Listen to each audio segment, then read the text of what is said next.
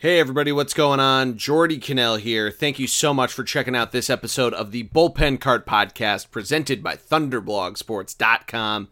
It is myself and Greg Piatelli. We are 1 week from baseball and we are trying to stay sane. We talk about a bunch of different stuff. We talk about baseball being close to being back. We talk about hockey being 2 weeks away. We talk about the schedule that came out for hockey. We talk a little basketball. We talk a lot of golf. We talk about the fiasco with the broadcast at the end of last week. We talk about the celebrity tournament. We talk about Tiger being back. It was a lot of fun to record. I cannot wait to hear what you guys think. Obviously, we packed a lot in this one for you, so enjoy. But as always, make sure to like, share, and subscribe to the podcast. Search the Bullpen Cart on iTunes, Spotify, Stitcher, wherever you get your podcasts. Follow us on Twitter. ThunderBLG is the handle there. Thunderblog Sports on Instagram. And join our Facebook group, the Bullpen Cart Podcast Group. Be a part of the conversation. We are doing Our Baseball is Back full preview next week. I'll be collecting questions for you guys to submit in, so you definitely want to be a part of the group so that you can be a part of the next podcast. But enjoy this episode, guys. This one was a lot of fun to record. And here we go.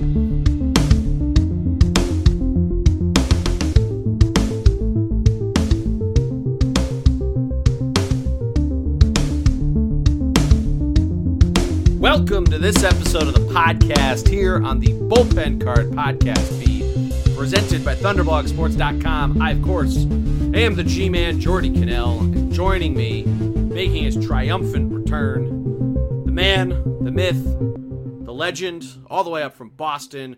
It is my man, Greg Piatelli. How are you, my friend? I mean, I love the energy. The hype train is real. And I have the trolling of a certain fiance whom we'll talk about later on in the show has already begun. So we'll have to get a pod with myself and a certain fiance at some point so we can just say it to each other's faces. Although I feel like that might be the beginning of the end of our relationship. No, she always gets a little heated in those arguments, and then she says you're dead to me, but then you're never dead to her. So you'll be all right. We'll get to it though. You sound like you're speaking from experience. She's never said it to me, but she said it to other people. So I've seen it before. Yeah. Seen it in action. By the way, in the biz we call that a tease for later in the show. Keep people coming. So we will get to that, but we got to start with it, Greg, because we are now officially 1 week away. We'll probably be in about the third inning of the opening night game between the New York Yankees and the Washington Nationals. Greg, baseball is almost back. How are you feeling about it? Hashtag not going to watch the New York Yankees play. So you're going to watch the first baseball game? The real opening day will be the next day for me when the Red Sox play. All right, that's fair. Yeah, I mean, it's exciting for sure, and I think baseball is a sport in which it's tough because on the one hand you can be social distance with how far apart everything is, but on the other hand, you think about they're all touching the ball. You're thinking about how much they spit, whether it's sunflower seeds or just saliva or chewing tobacco or whatever it may be. So to me, it's interesting to see where and how they go and how they keep a distance. Because like I said, again, just based on their position on the field, there's very few interactions like human on human, except for the one baseball. But I'm sure hopefully they will do something to get that. Jordy, you seem, do we need to pause? No, we're all good. The video, I can see your face. You look like something just happened. So I have a fantasy draft going on another screen. And I just took Mookie. Is he hurt? He did the inter-squad game the other day. Yeah, I thought so. Somebody said, make sure to draft Severino after I took Mookie Betts. So I was a little confused at that, so I was Googling something quick. But no, we're all good. I mean, I agree with you. I think we'll be all right with what baseball does. I mean, they've been playing the inter-squad games, like you mentioned. Yeah, the everybody touches the ball thing is probably the biggest concern, but I don't know. Well, I mean, I think there's that there's going to be a number of different protocols that get put into place, and we've had the what is it, a 56-page document that has all this different stuff of trying to stay safe. So we'll see what ends up happening. I mean, a lot more person-to-person contact happens in other sports, and we've seen it so far with how soccer's been going on, and players have been up in each other's faces about that, even when they're just shit-talking versus bumping body contact. Basketball, they pass the ball frequently unless your name is James Harden. But it'll just be really intriguing to see what ends up happening. But I'm incredibly excited for it to happen. Yeah, and we can talk about basketball more because they have the TBT, the basketball tournament that went on that or is currently going on. I'm not sure where it is, but they were successful in the bubble and all that nonsense. So I think the biggest challenge, especially baseball, is they're the only sport that is traveling city to city. Yeah, they're keeping it quote unquote local by keeping all the East Coast teams together, but it's still like people in the north or teams in the Northeast traveling to Florida, which is just getting their first wave, versus, and again, Florida teams coming up here bringing the first wave with them, or again, let's so the 1.5 wave. No, because I don't. Well, without being a scientist, but I don't think they ever really got the first wave, to be honest. Oh, my opinion. All right. Thought that got pretty serious. But no. But the point is that, like, going back to it, I just think that without being in a bubble and charter flights and whatever, and the ability of players to like leave hotels, and are they going to limit them when they're spending 3 days in New York, or what's sort of the protocol on the road, if you will? No, it's definitely a huge concern, and that was when this all got announced. They were going to do this. The season was in place. That was definitely my first big criticism of this, of doing the team to team or the city to city traveling that way. Is not the smartest move for exactly what you just said. I don't know if they felt backed into it because they were really trying to do the bubble in Florida and Arizona where the spring training sites are, and everything blew up in their faces. I don't know why they couldn't try to find somewhere else that is some sort of major baseball complex, like how Major League Soccer is using the wide world of Disney. Find something that is similar to that. I can't think of one off the top of my head, but that's probably the biggest thing. And who's traveling, bringing around what is probably of the biggest concern. Yeah, and this we can talk about it more later. But the larger point is, if all these champions, right? Is this technically like, should there be an asterisk next to these? Like, do these count? I think no with hockey and basketball. We'll get to football and all that stuff. With baseball, it's tough. I don't think there'll be an asterisk with a championship or an MVP. Matt and I pondered this last week of would there be with any sort of record, which still is, really would be an average or anything like that. Someone batting 400 would be, it's still really hard to do because it's 2 months, and how often have we seen somebody do that by the end of May? But yeah. But again, let's say someone gets hurt and only plays a month.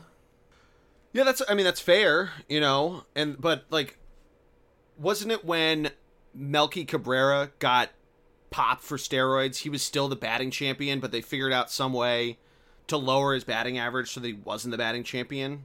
There's some like stipulation with that Major League Baseball has in place. Yeah, I feel like baseball always does that. Yeah, they have weird shit like that. I'm pretty sure that happened in, I think it was like 2011 or 2012. He got popped for steroids, got taken out. He was leading the NL batting title. I think he was still in the National League or he was in the National League at that point. But then Major League Baseball found some way to like add at bats or something so that his batting average got lowered, or said he got put into it. I don't know. They flubbed something around, but it was pretty crazy. That's fair. I mean, that's a fair point. If somebody gets COVID, if something happens, and there's a batting average out there. But I feel like too the being qualified for a batting title, I feel like the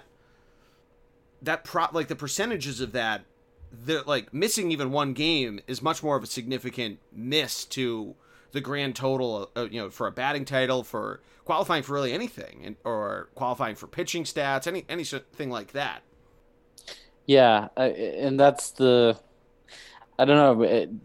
That's the tricky part, but I guess at the same time, like you could argue that the guys back in the day had war, like war broke out, right? Like, and those seasons were cut short, or they, you think about Ted Williams fought in both world wars. Like if he had played those 2 years, would he have finished with a career batting average? What it was, or would it have been lower or high? You know what I mean? Sure. Like, so I guess you can't really.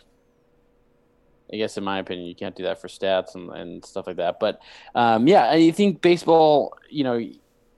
Do they wear masks the whole time? How often are they switching the balls? What? Are they? Everyone's doing everyone's doing a DH. Are they allowing? Is it still the 30 seconds and two mount or six mound visits per nine? Like, are the rules the same? Are they bending the rules? I think there's a learning curve for them. Certainly. Yeah, I mean, so that's a pretty good segue. Some players have announced they're going to wear masks. Didi Gregorius came out either yesterday or today. We're recording this on Thursday night. Of saying that he's going to wear it. He, doesn't feel comfortable. He has some pre-existing conditions. Decided that he wants to wear a mask, and I think that's going to become a more popular trend. It is something where they are traveling around. There is the possibility you don't know where you've been in different cities and all that good stuff, and you don't know what other people have. If you're playing shortstop and going to cover second base, a guy slides in. Maybe there's contact. You want to try to limit yourself to as much liability or as little liability as possible. Right.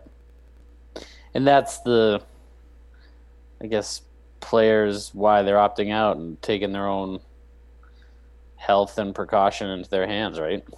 Yeah, absolutely. I mean, and it's more than acceptable that any of these people are opting out and deciding to do all this sort of stuff. I mean, that's their prerogative. They're getting paid, which is important. After all this stuff that we talked about on a number of podcasts, they're actually getting paid and all this good stuff.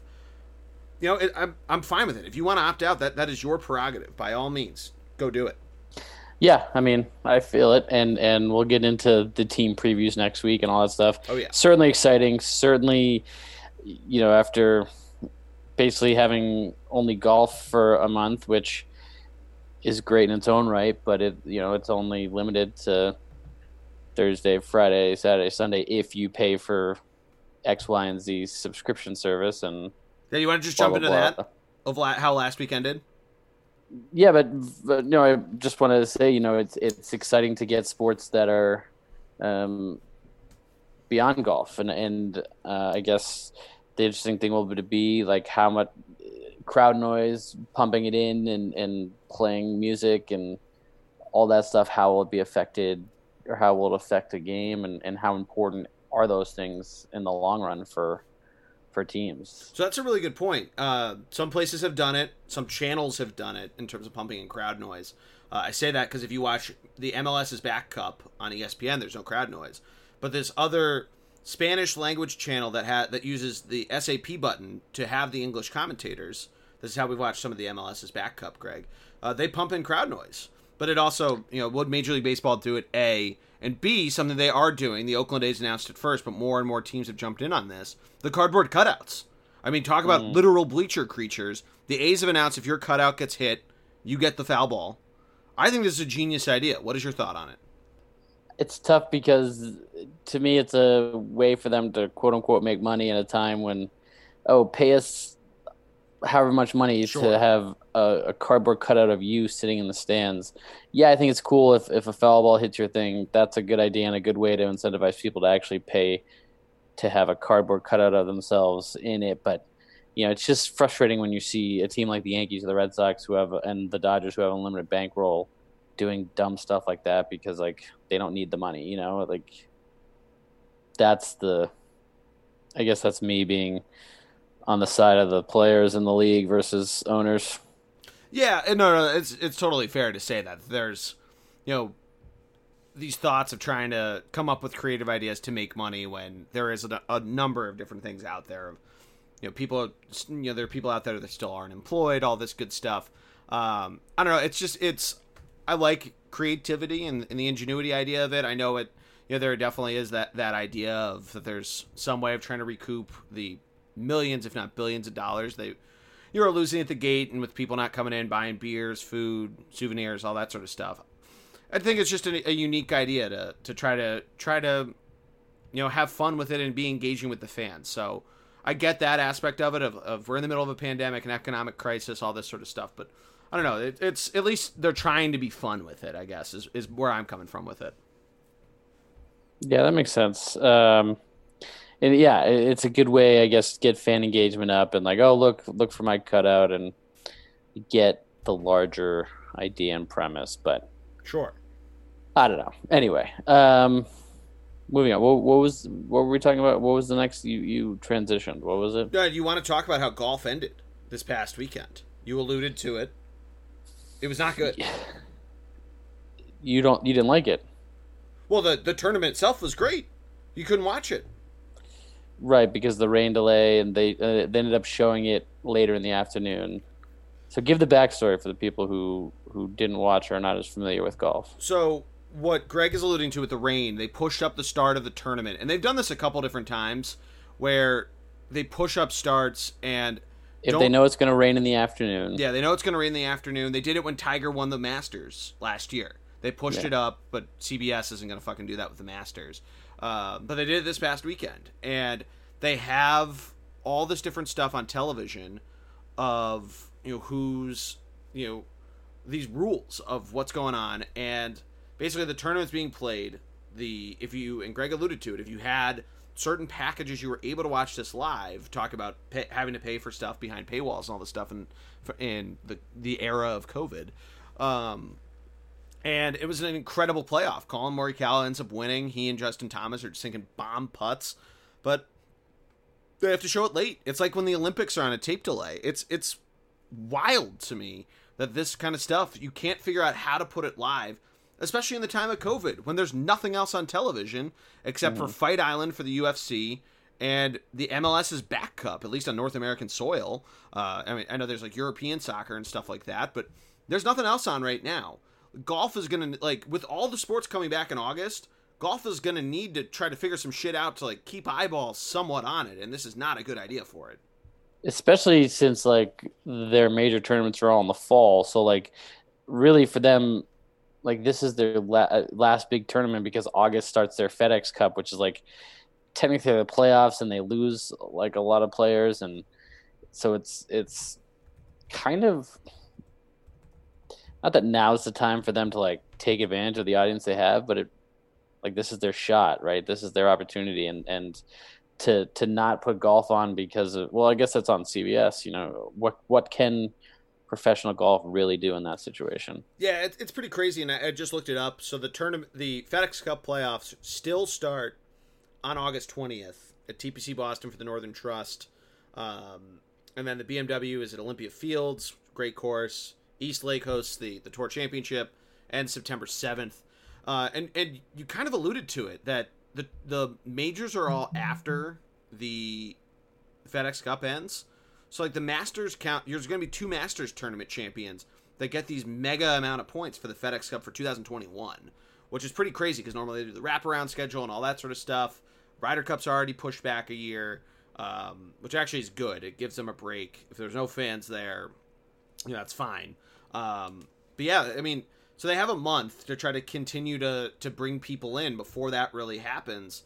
And, the big golf fans are going to go watch it and all this sort of stuff. And, that's great and everything. I'm going to watch it. I'll have it on, flip between baseball and the golf and all that good stuff. But, if you're trying to draw in these new eyeballs to golf, we talked about this last week with Bryson DeChambeau being a crazy person, yelling at the cameraman and all that stuff.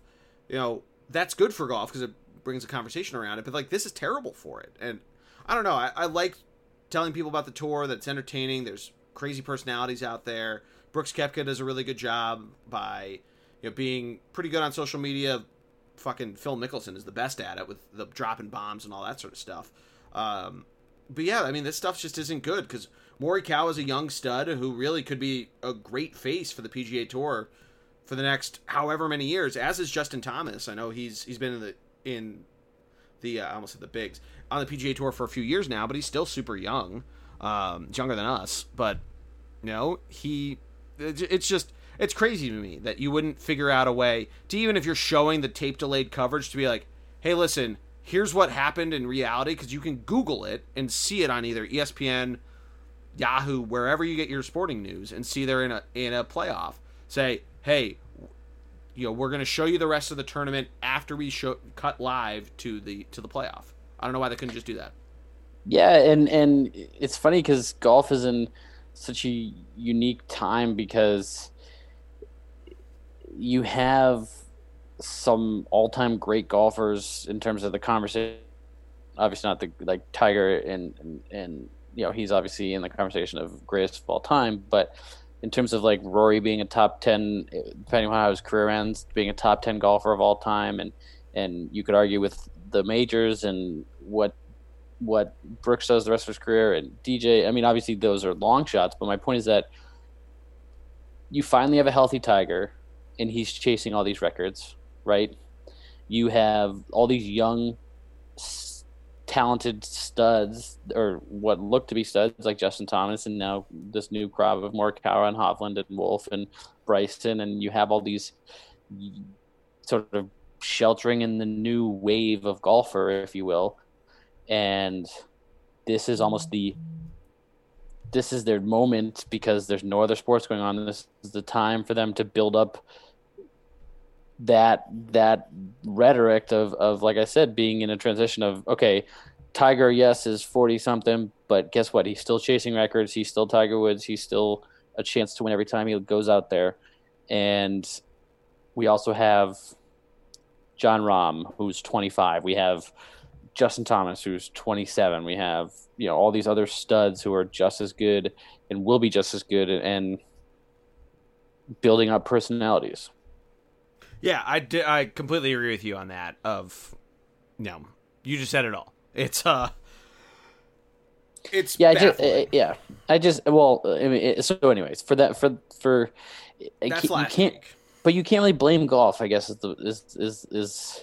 the PGA, I should say. Like, what are they supposed to do? Say, like, tell CBS, hey, no, do it our way? Like, what can they do, I guess, is my larger point. Yeah, I get. Well, they have PGA Tour Live and all that sort of stuff, and that's free. You can jog on there. I mean, why don't they say, hey, if you want to watch this on tape delay, watch it here, but the live stuff is on PGA Tour Live. You don't even need to spoil it. Well, PGA Tour Live does do that, don't they? They have featured groups and stuff like that.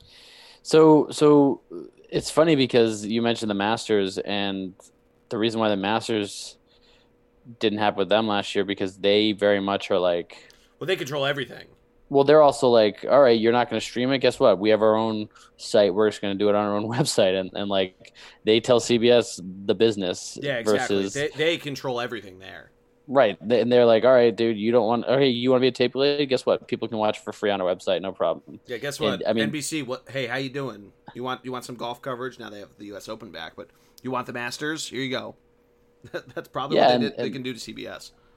Right, and that's the best part about the Masters week is that, here you and I are, I don't know, in our queue or whatever, random fan in our queue being like, all right, let me sit here and watch the Masters for free because no other golf tournament allows me to watch on a Thursday or Friday because it's not televised on TV. Yeah, it's it's nuts. But so week 2 now, we're into the actual Memorial Tournament at Muirfield Village. For those that don't know, the tournament last week and the tournament this week played on the same course. Last week they kept the greens a little slower, the rough a little thinner. Now it's it grew a little bit. They just didn't cut it. The Memorial Tournament itself, some people call it the 6th major, Jack's Tournament. And day 1, we have Tiger Woods in the field. Tiger Woods came out hot, Greg. You see any of the highlights? Yeah, he birdied the first hole he played and birdied the last hole he played. Yes, he did. Really wish I had placed a bet on if Tiger would birdie his first hole or not, but that would have been a real degenerate Jordy move. It was plus 200 or something. But you see his one shot where he just fucking vacuumed it back towards the hole, did a little knockdown shot and just right at it. I mean, I did see that. It's impressive to think that he's still one of the best or an elite at at his current abilities and age, and think about, yeah, he's the greatest, you could argue, of all time, or is the greatest of all time in my opinion, but think about where he was 2 years ago, 5 years ago, Sure. right? And how many back surgeries and knees, and people argue his body broke down because of steroids, but that's not me. Other people argue that's that. other people. That's other people. I'm not one of those either. But I mean, so this is something pretty crazy. So Tiger Woods has never missed the cut at this tournament, the Memorial. He's played it however many rounds. I think that's a huge part of it. I mean, course management is obviously one of the biggest names of the game in golf. But however many rounds you play, you kind of know those tricks and trades. Obviously, there's a ton of skill involved with being elite on the PGA Tour, and Tiger still has it. But it's also this level of just, you walk on there, if you know, like, if you and I are nowhere even close to it, to being considered to be like really good golfers. But like, I feel like I have a number that if I shoot it, that I see it, there's like a wave of confidence that fills up my body, that I'm like, I got this fucking thing, and I can hit it, and I think I hit it really good, but it's like probably like a meh shot on the PGA Tour, like a tour pro would be pissed off that he put it on the green, but he's like 30 feet away. I'm pretty pumped because I knew I had that distance down. You know what I mean? Like, I feel like that's just Tiger walking out on this course, having played it and won the Memorial however many times he's done it, never missed the cut before, so he knows how to play, and boom, he's got it done. Right.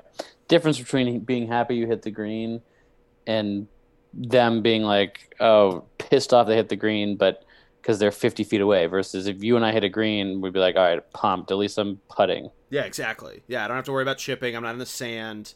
I didn't put it in that water that's over there. I didn't lose a ball. We're just happy about that.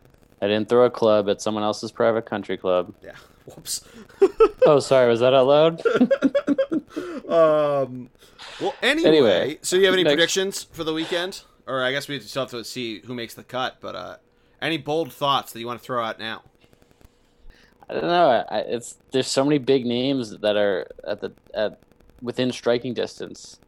It's just I feel like it's prime for one of those like battles, and then all of a sudden you get a Gary Woodland winning the U.S. Open, right? Sure. It's just I mean, he's leading right now, but I mean, I could see Finau. Yeah, he had a fucking day, man. He's due too. Remember how many T2s he had over the last 2 years? Yeah, and he shot 8 birdies today and 2 bogeys, but yeah, it's tough to pick the day one leader as your bold prediction, but realistically, let's say bold prediction. I'm gonna say Rory. I'm gonna say fucking love it. Rory's 4 back right now, but anyway. I love it. I'm a big Rory guy. Always rooting for him. I'd love to see Finau, love to see Hovland turn it around. He had a good start to his day, and then just kind of fell apart in the back nine. But he's had a couple. I mean, he's been lights out since the tour came back. Wolf has been too. Obviously, he got close a couple weeks ago. Yeah, I mean, it's going to be fun. The Memorial is always a great tournament. It's kind of one of, for the big golf crowd, it goes, the Players is the 5th. The Memorial is kind of considered the 6th. At least in my mind, and from different podcasts and golf people I read. But yeah, it's always a fun tournament though. I feel like because it's usually usually kind of that what NBC calls the championship season. The May, June, that whole window. I feel like it kind of goes under the radar because the basketball playoffs are usually heating up. Stanley Cup playoffs are heating up. So I'm glad that it at least gets some spotlight right before baseball comes back, and then basketball comes back in 2 weeks, hockey right after that. So it's gonna, it's like you said, it's one of golf's real last opportunities to grab some new viewers. Yeah, and if you're asking me to be honest, I'm really looking forward to hockey more than anything else. They're back in training camp, and they're probably the Boston team that has the best chance of winning. So where do you want to start? You want with hockey? You want to do award talk? You want to do what you've seen out of training camp so far? Since there's a billion highlights. Good on the NHL of putting or at least of the teams of putting like a billion highlights from camp out. I've never been so excited to see fucking hockey players run drills in my life. Doesn't bring you back to your playing days? Yeah, thirds hockey at Berkshire, where we're fucking trying to do the 3-man weave, and there's the one kid that can't skate and hitting the boards. Yeah, those were the days, Greg. But yeah, no, I think I'm more excited because we got so far in the season, right?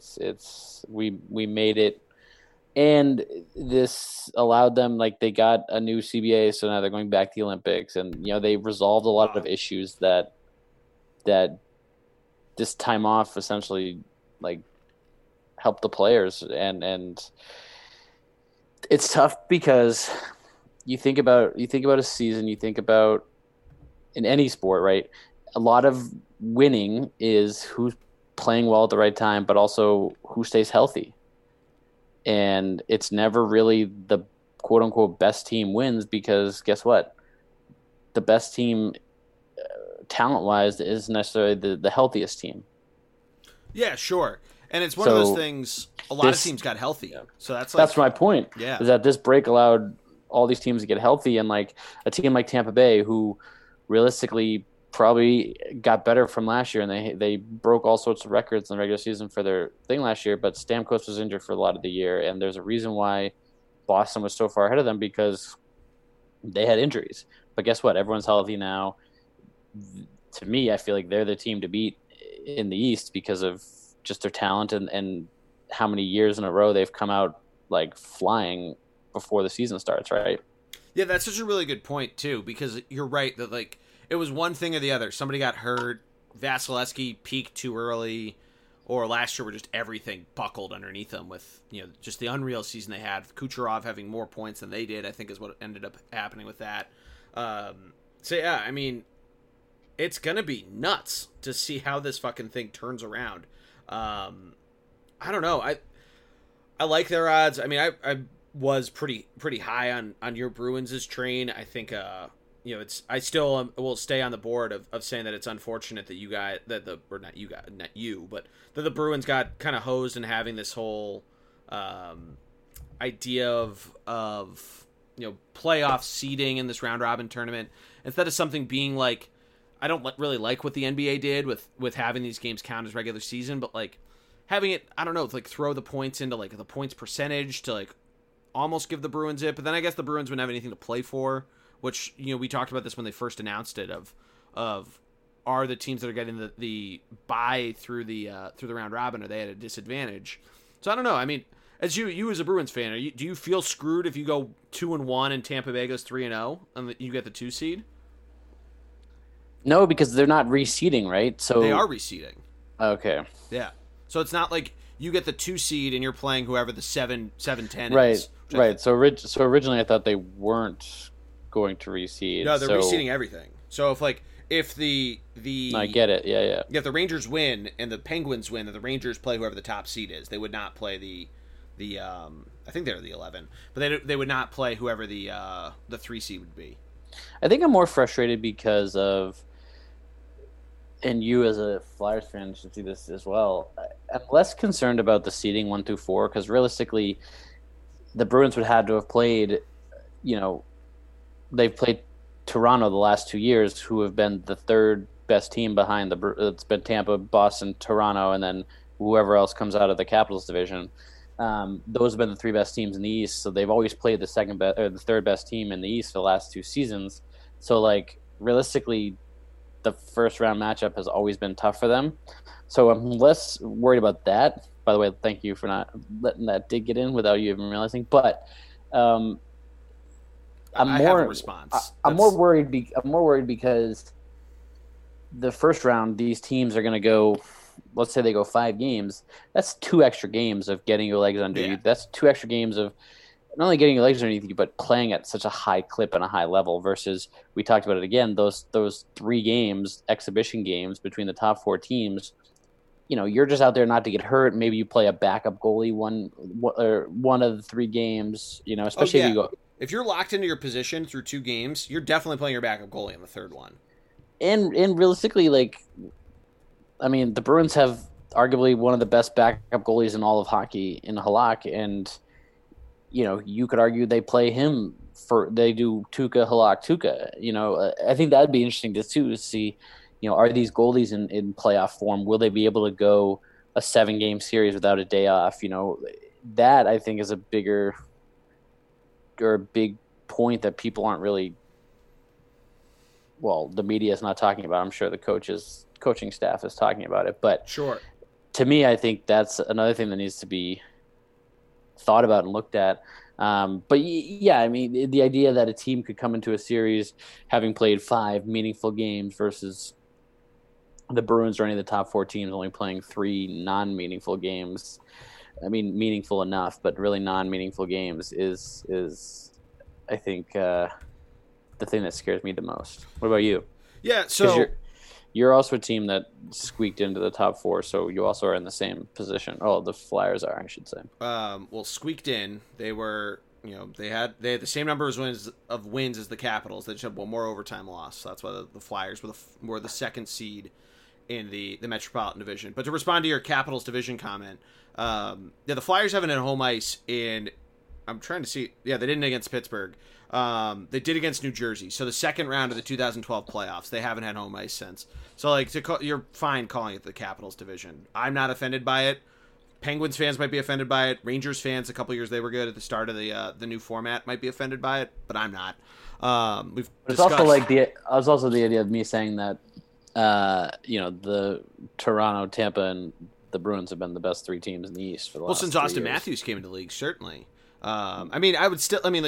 The Capitals were probably up there too, and certainly one year they won the Stanley Cup, so they were the best team. All things said and done. And the Penguins could say that too for 16 and 17 winning.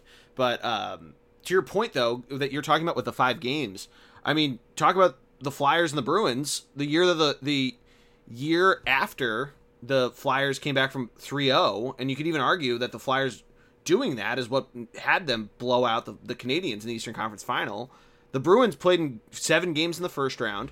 They swept the Flyers and then just didn't let that slow them down. And they went to 5 games against Tampa, or to 7 games, excuse me.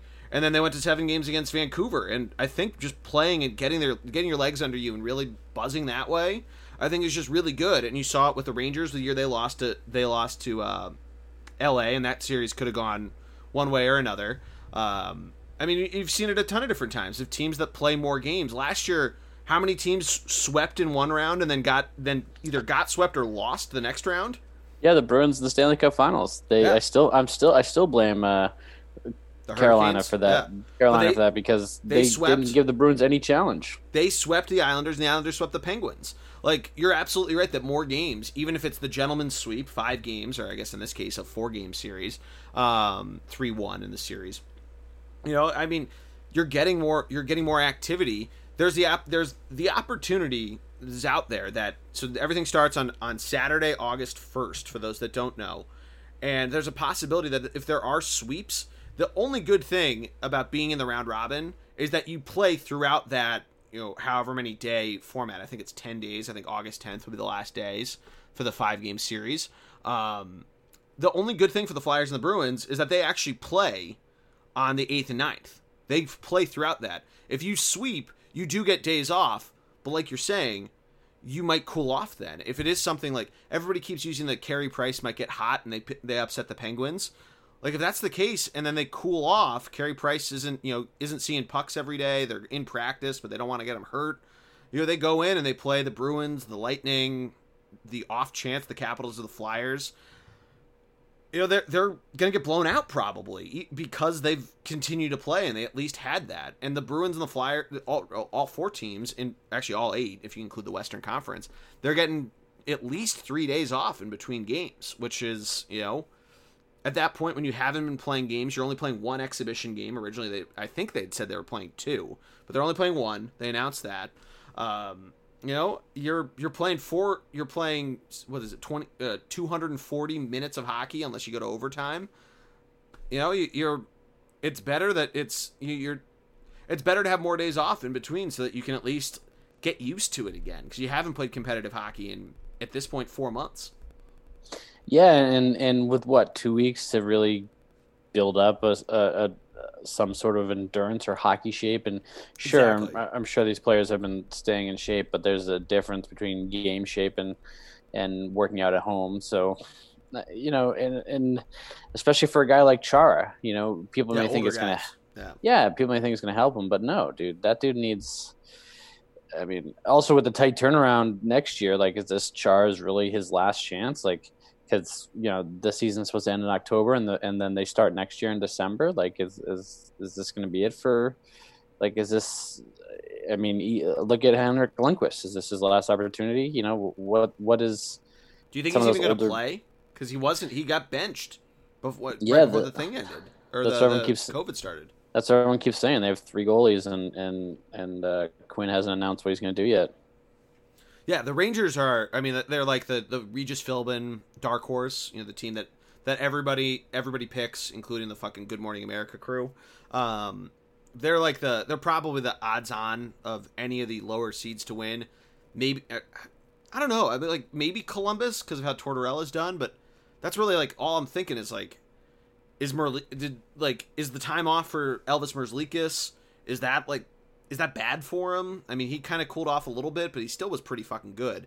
And then they also have what's his name, Corpusalo. So they have two goalies, but like, is that going to help them? Florida. I mean, I don't know what's going to happen with them. And then I don't know on the other side of the thing, maybe Winnipeg over Calgary, although that's 8-9. So does that really even count as an upset? But I mean, again, you look at last year, Bobrovsky, right?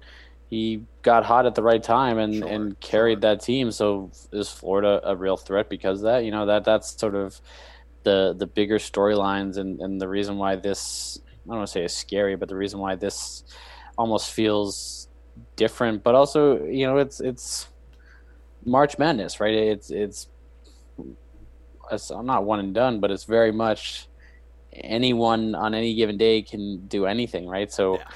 To me, I think you got to look at teams that actually started out well this year. Like the Rangers did not start well; they ended well. The Flyers did not start well; they ended well, right? So Columbus didn't start well; they ended well. So are those teams realistically going to be able to come out of the gates well when they didn't do that in the beginning of the year this year? Like, that's the big question, right? To me, because there's a reason why the Flyers were hot at the end of the season and came into their own, and if their season had continued, they probably would have stayed number one or gotten the top of that division. But the point is that they didn't necessarily start well. So to me, I think it's a matter of you got to look at what coaching staff actually got their team out of the gates hot from game one, day one, and I think that's what's going to help teams at least in the first round.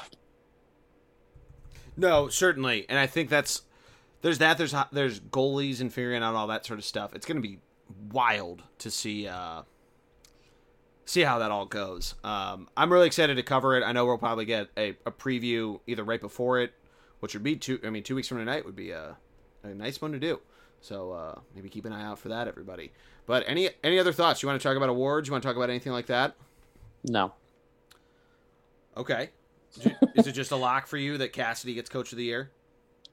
I don't know about lock, because you're talking about a team that went to the Stanley Cup last year and a team that, if it wasn't for Tampa, who set all individual season records, the Bruins would have been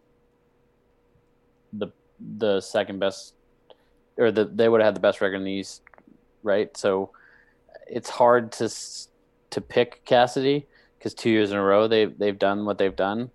Maybe it's a makeup for last year, but I mean, I feel like you have to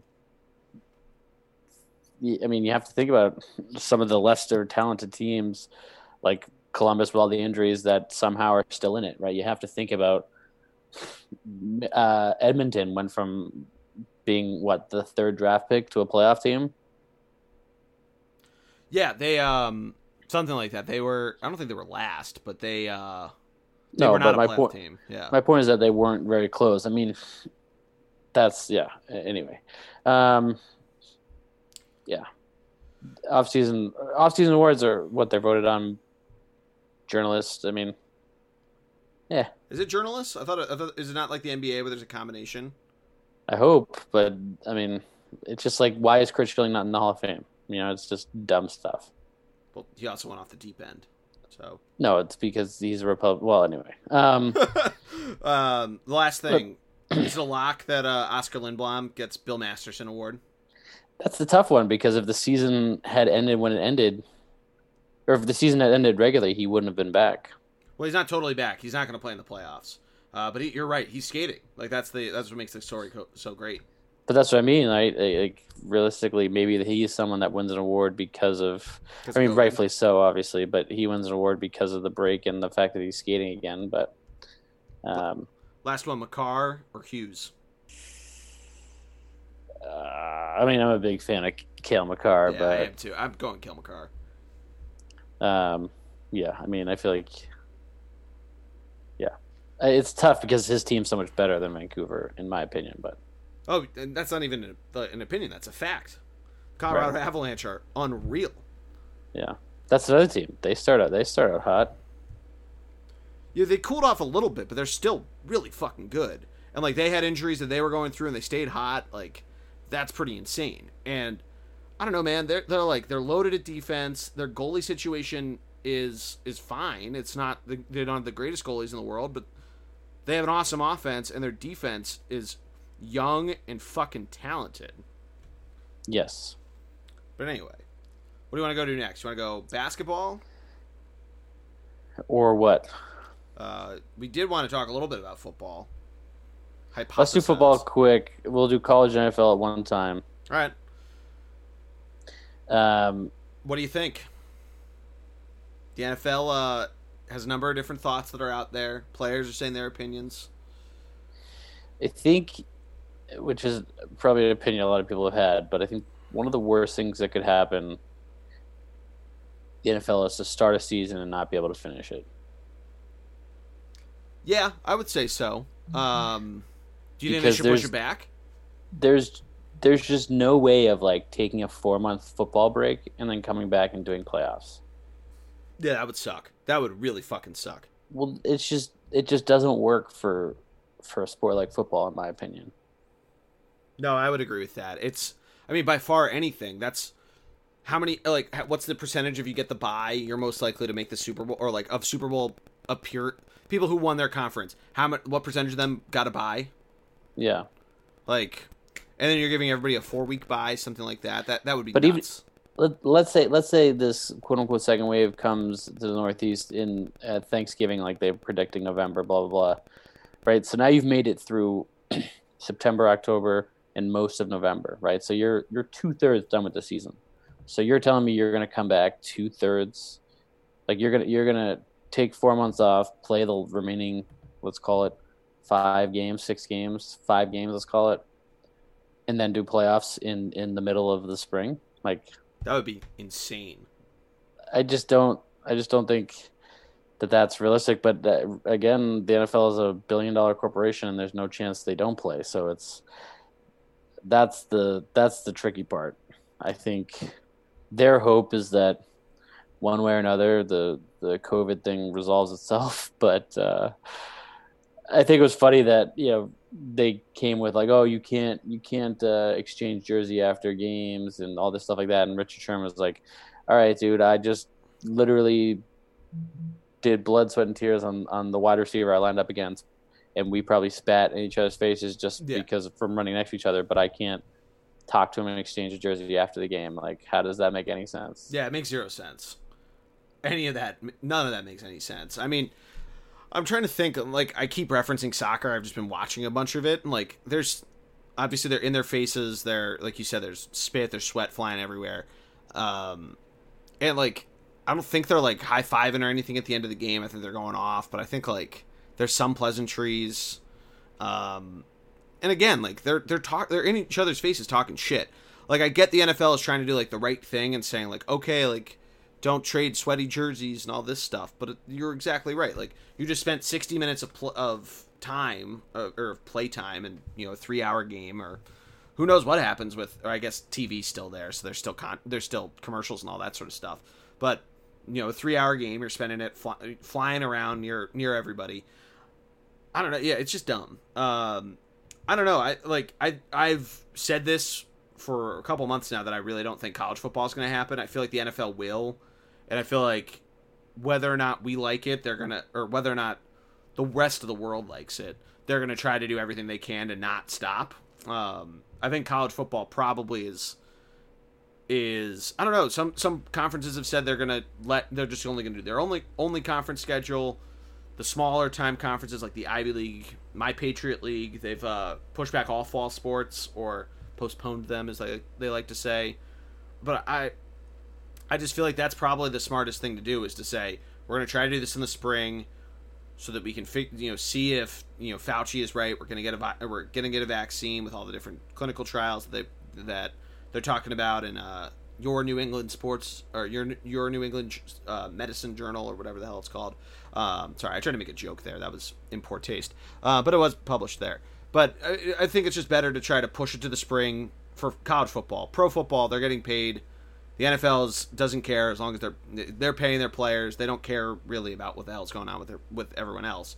They're going to try to do it. But college, you're not paying them. It's dumb to try to have them do anything like that. So push it back. Yeah, and the NCAA is interesting because the Big Ten said, conference only, but like conference only, you're still traveling. Yeah. To different states. Like Rutgers is going halfway across the country to play Big Ten games. Yeah, it's still dumb to me. Like if you can travel to Michigan from New Jersey, you can fucking travel to UCLA. Like, yeah, you're exactly right. And I mean, West Virginia has to go to Texas in the Big 12 and right. all over the place.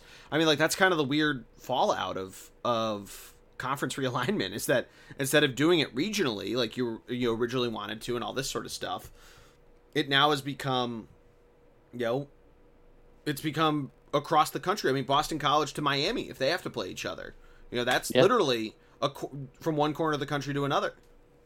Yes, and again, it's the whole regional or the whole conference only. I mean, I guess it makes sense for them to like get a conference championship, and maybe they don't do bowl games, but it doesn't really make sense, like just from a medical standpoint, I guess. So college football is interesting to me, especially because every school is different. Like even in Boston, College Hub Central, apparently it's Northeastern is doing one thing in terms of having all their students come back and go to classes, and then Harvard's doing another thing in terms of they're going to have students come back, but their entire fall semester is online, and BU's doing another thing where they're doing lectures online, but they're doing small, like the smaller breakouts in everything is different, if that makes sense. So no, you're exactly right, though, that they all have different rulings of what they want to do. And that's a really good point, too, that the schools are governed differently. Some are state schools, some are private. And you're also not paying them, so there's no real incentive. And they're also 18 to 23. Like, they're going to make we all made dumb choices in college, and we all know this. Like, I just don't know where to go with it. Yeah, and I think that's I get that college football makes probably a shitload of money for a lot of these schools, and like the reason why Alabama's tuition is 20 or there's like 40 grand less than any other college is because they probably make $1 billion from their college football team alone. Oh, I'm sure. That's why they should push it to the spring. If you want to recoup the money that way, then just wait until till April or something when it's warm everywhere and you can play. I mean, you might be able to get away with March, but I just feel like Minnesota, Wisconsin, like those Big Ten states are probably not that warm. Like I just remember at Berkshire where we're trying to play baseball and you're literally in metal spikes sliding across fucking frozen ground. But that's football, right? Football, you're supposed to play in the elements, right? Yeah, I guess that's a good point, yeah. So I mean, that's a smart idea, Jordy. I didn't think about that until you brought it up. So yeah, quickly talking about the NFL and college, I think football will be interesting to see. I'm not hopeful. Yeah, that's the only one. All college sports is where I'm optimistic about everything else. That I think baseball start and finish. I think if hockey and basketball start, they're not going to finish. And I keep talking about soccer, and this is my grand point about it. That the NBA certainly, because they're both in Orlando, and I feel like the NHL almost can't afford to let Major League Soccer have the most successful experience with coming back from COVID. The NBA, I feel like, as a pride thing, doesn't want that. And again, I feel like the NHL almost has to stay relative. The NBA can't fail because they have ESPN, right? They have the deal with ESPN, and there's just no chance they can fail because they're a player-driven league. They're already player brought an Xbox to the bubble, and it's the number one story on ESPN. Like, so they can't fail just because of that. Jimmy Butler got a noise complaint for banging. He was just dribbling a basketball. That was a top story.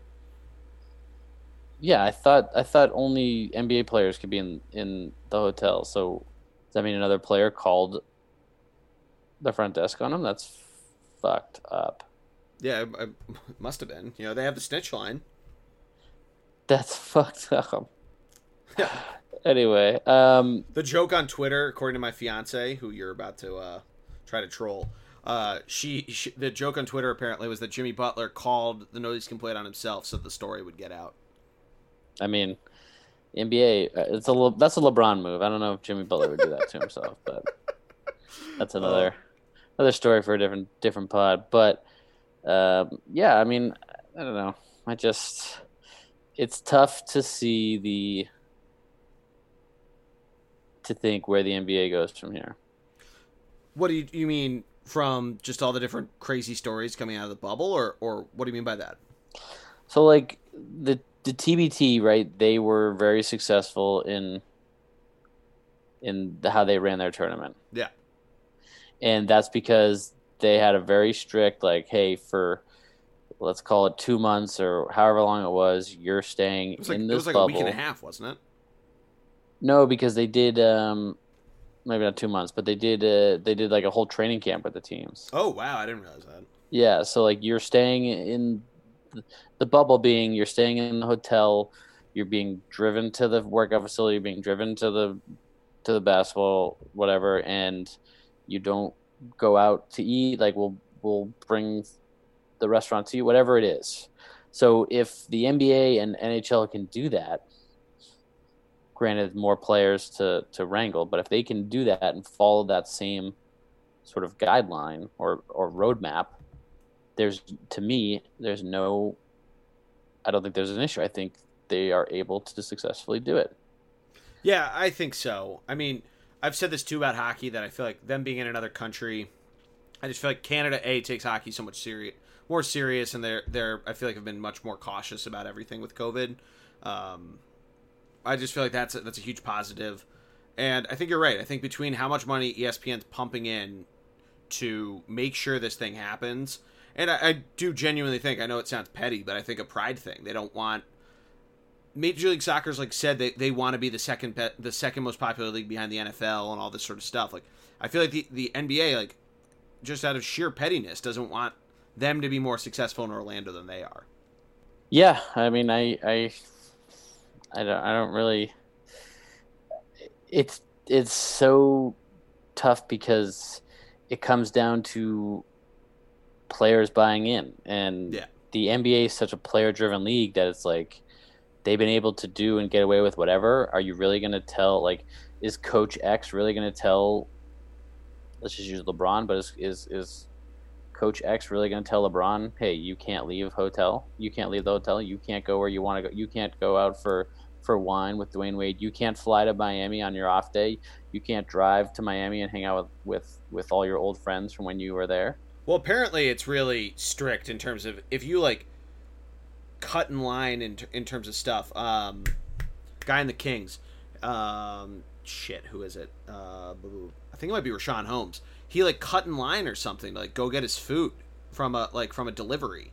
And yeah, he went outside the bubble. He went to the other side. But again, that's I don't want to say a lesser player because that's mean, but that's not a LeBron James. No, I get what you mean. It's not LeBron. It's not Giannis. It's not right. If one of them did it, if one of them did it, no chance they sit out for 10 days. I don't know. Is this an Elena Deladon type of thing that the NBA is just that much forceful to do it? That's what I think. That's where I think the NBA will fail. Is where will they draw the line, or where will they, how? Because again, there's such a player-driven league.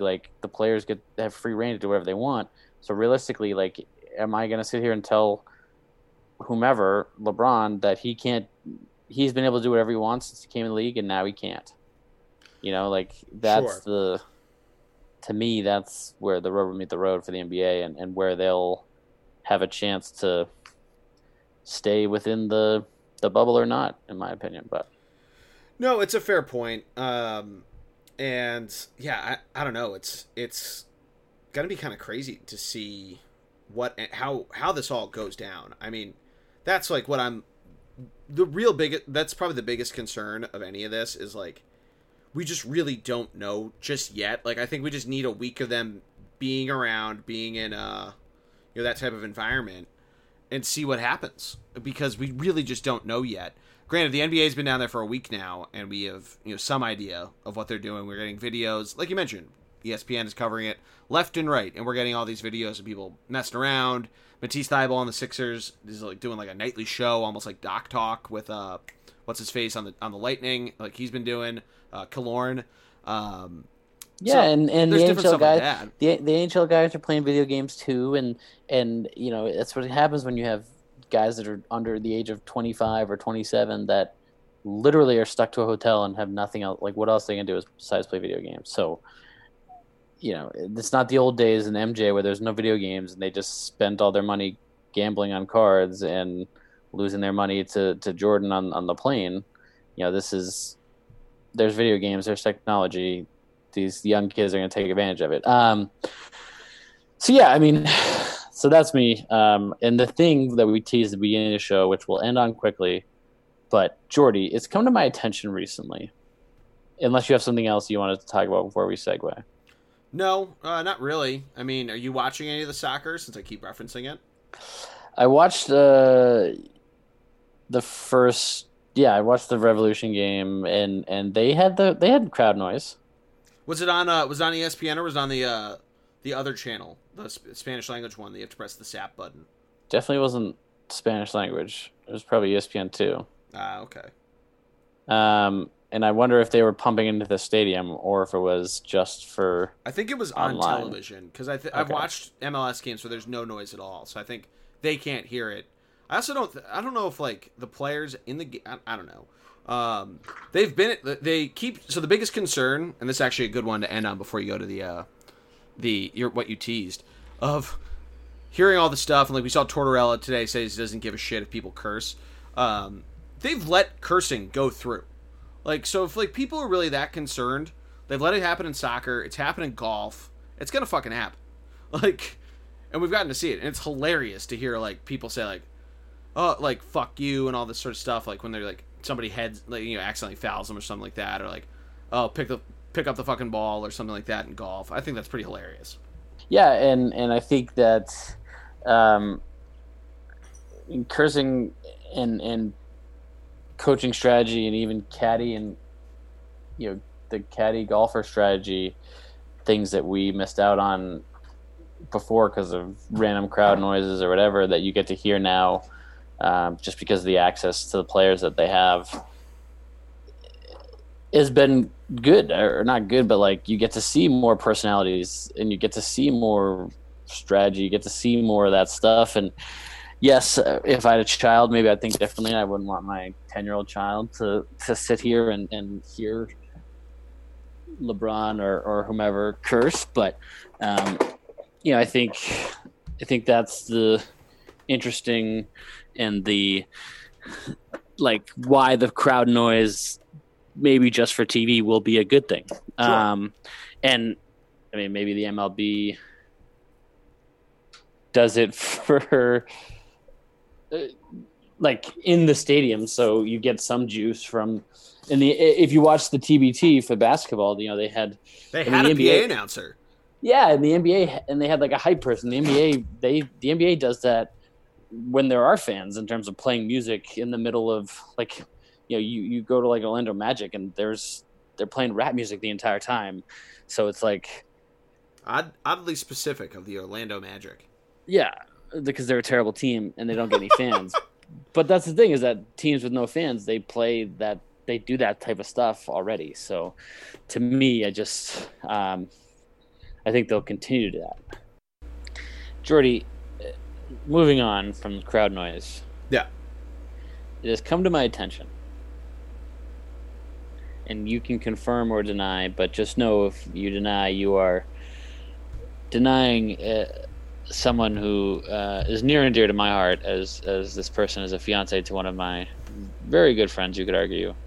But it's come to my attention that Philadelphia sports fans, particularly the 76er fans, believe the Celtics are a rival and have hatred and passion and rivalry for Celtics.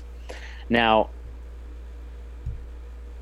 is this person confusing just being in the same conference and playing each other a lot with a quote-unquote rival, or is it because the 76ers are so irrelevant they don't have a real rival? Well, we talked about this offline, and you and I, it sounds like a little bit different of a definition of rivalry. I think where this person is coming from is the games have been very competitive. They're in the same division, not even just the same conference, so they play each other 4 times a year. Games have been very competitive, and obviously a couple years ago there was the playoff series. Celtics won it in 5 games. Excuse me, they did not sweep. But, yeah, do we count that as a playoff series? Really?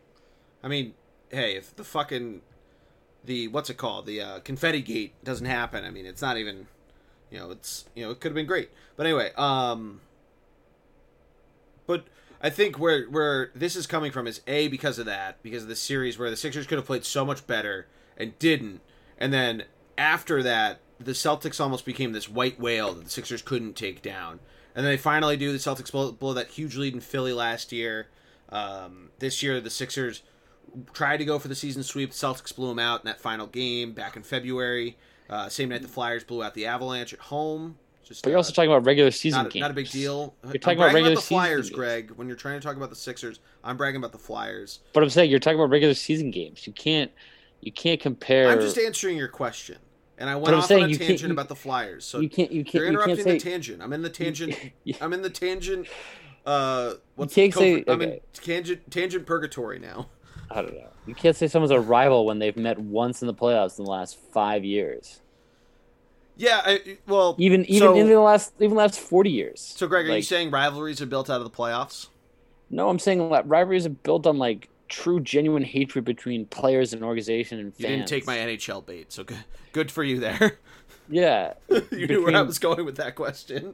Between players, organizations, and fans. Realistically, it's about that. And you could argue that both the Sixers and Celtics, for the first time since the 80s, are good at the same time. Because when they had AI, the Celtics were trash, and except for the one year they had Pierce and Antoine. And then you could argue that when the Celtics had the big three, the 76ers were in the middle of their process. No, they hadn't even started the process. Right. So the last 2-3 years this is the first time they've actually been good at the same time. But again, to me, a real rivalry is not because they're both good and competitive in the same division. The Rays are really good right now, and the Red Sox are really good right now, or were really good before they traded Mookie. Are they rivals? No, because guess what? The Red Sox and Yankees, that's a rivalry, right? This whole idea that because the Rays are good and because the Red Sox are good, they have to be rivals because they play each other so much. Bullshit. I see what you mean. I think the biggest part of this is we weren't alive in the 80s, so we don't really for the people that are wondering why we're comparing it there, the Sixers and Celtics met a ton in the 1980s, to mixed results. Sixers won a bunch, Celtics won a bunch, obviously. Both went on to play the Lakers in the finals. Lakers Celtics is the famous one, but Sixers played them twice, actually 3 times, in 80, 83, or 80, 82, and 83. Sixers only winning one of them in 1983, last championship before 08, curse of Billy Penn. But that being said, I think that's where this all derives from. And you're right, that for years neither team was very good. It kind of goes back into the conversation of just the NBA and why Hinkie had the idea of the process.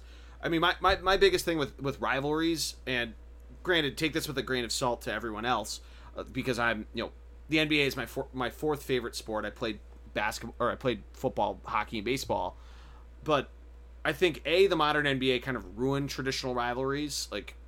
You want to talk about the Battle of LA and all this sort of stuff. Yeah, that's it's interesting, but has that really been that long of a rivalry? Because the Clippers stunk for so long, and Kawhi just got there. LeBron's the second year. Is it just is it just a thing because LA wants to make it a thing? Are you gonna call the Bucks and the Celtics rivals because Giannis is the best player in the league and the Celtics probably have the best shot of maybe taking him down? I mean, so to your point, it's very, there's a lot of arbitrary, just naming things out there. So I guess there's something about trying to hold on to tradition, or at least something from the past in that way. Because I'm sure to my future father-in-law, he fucking hates the Celtics because he grew up watching the Sixers and Celtics battle all the time. So he has that forever. Whereas, you're right, we didn't see him play in the playoffs until 2012, where they made a movie surrounding it where KG had a magical rock. And then they played again 2 years ago to very poor results. Yeah, but just because they battled it out in the 80s doesn't mean that, again, it's perception, though. There are people, a really good example of this, going back to college football, Penn State people hate Michigan, but Michigan does not acknowledge them. Their main rival is Ohio State. Michigan State is a secondary one, same with Notre Dame, and all that sort of stuff. It's a really good example of it. Some people just hate others where the other people don't really care. Right. So I guess the question we need to be asking is, how does it feel to be a part of a rivalry that the other team doesn't acknowledge you?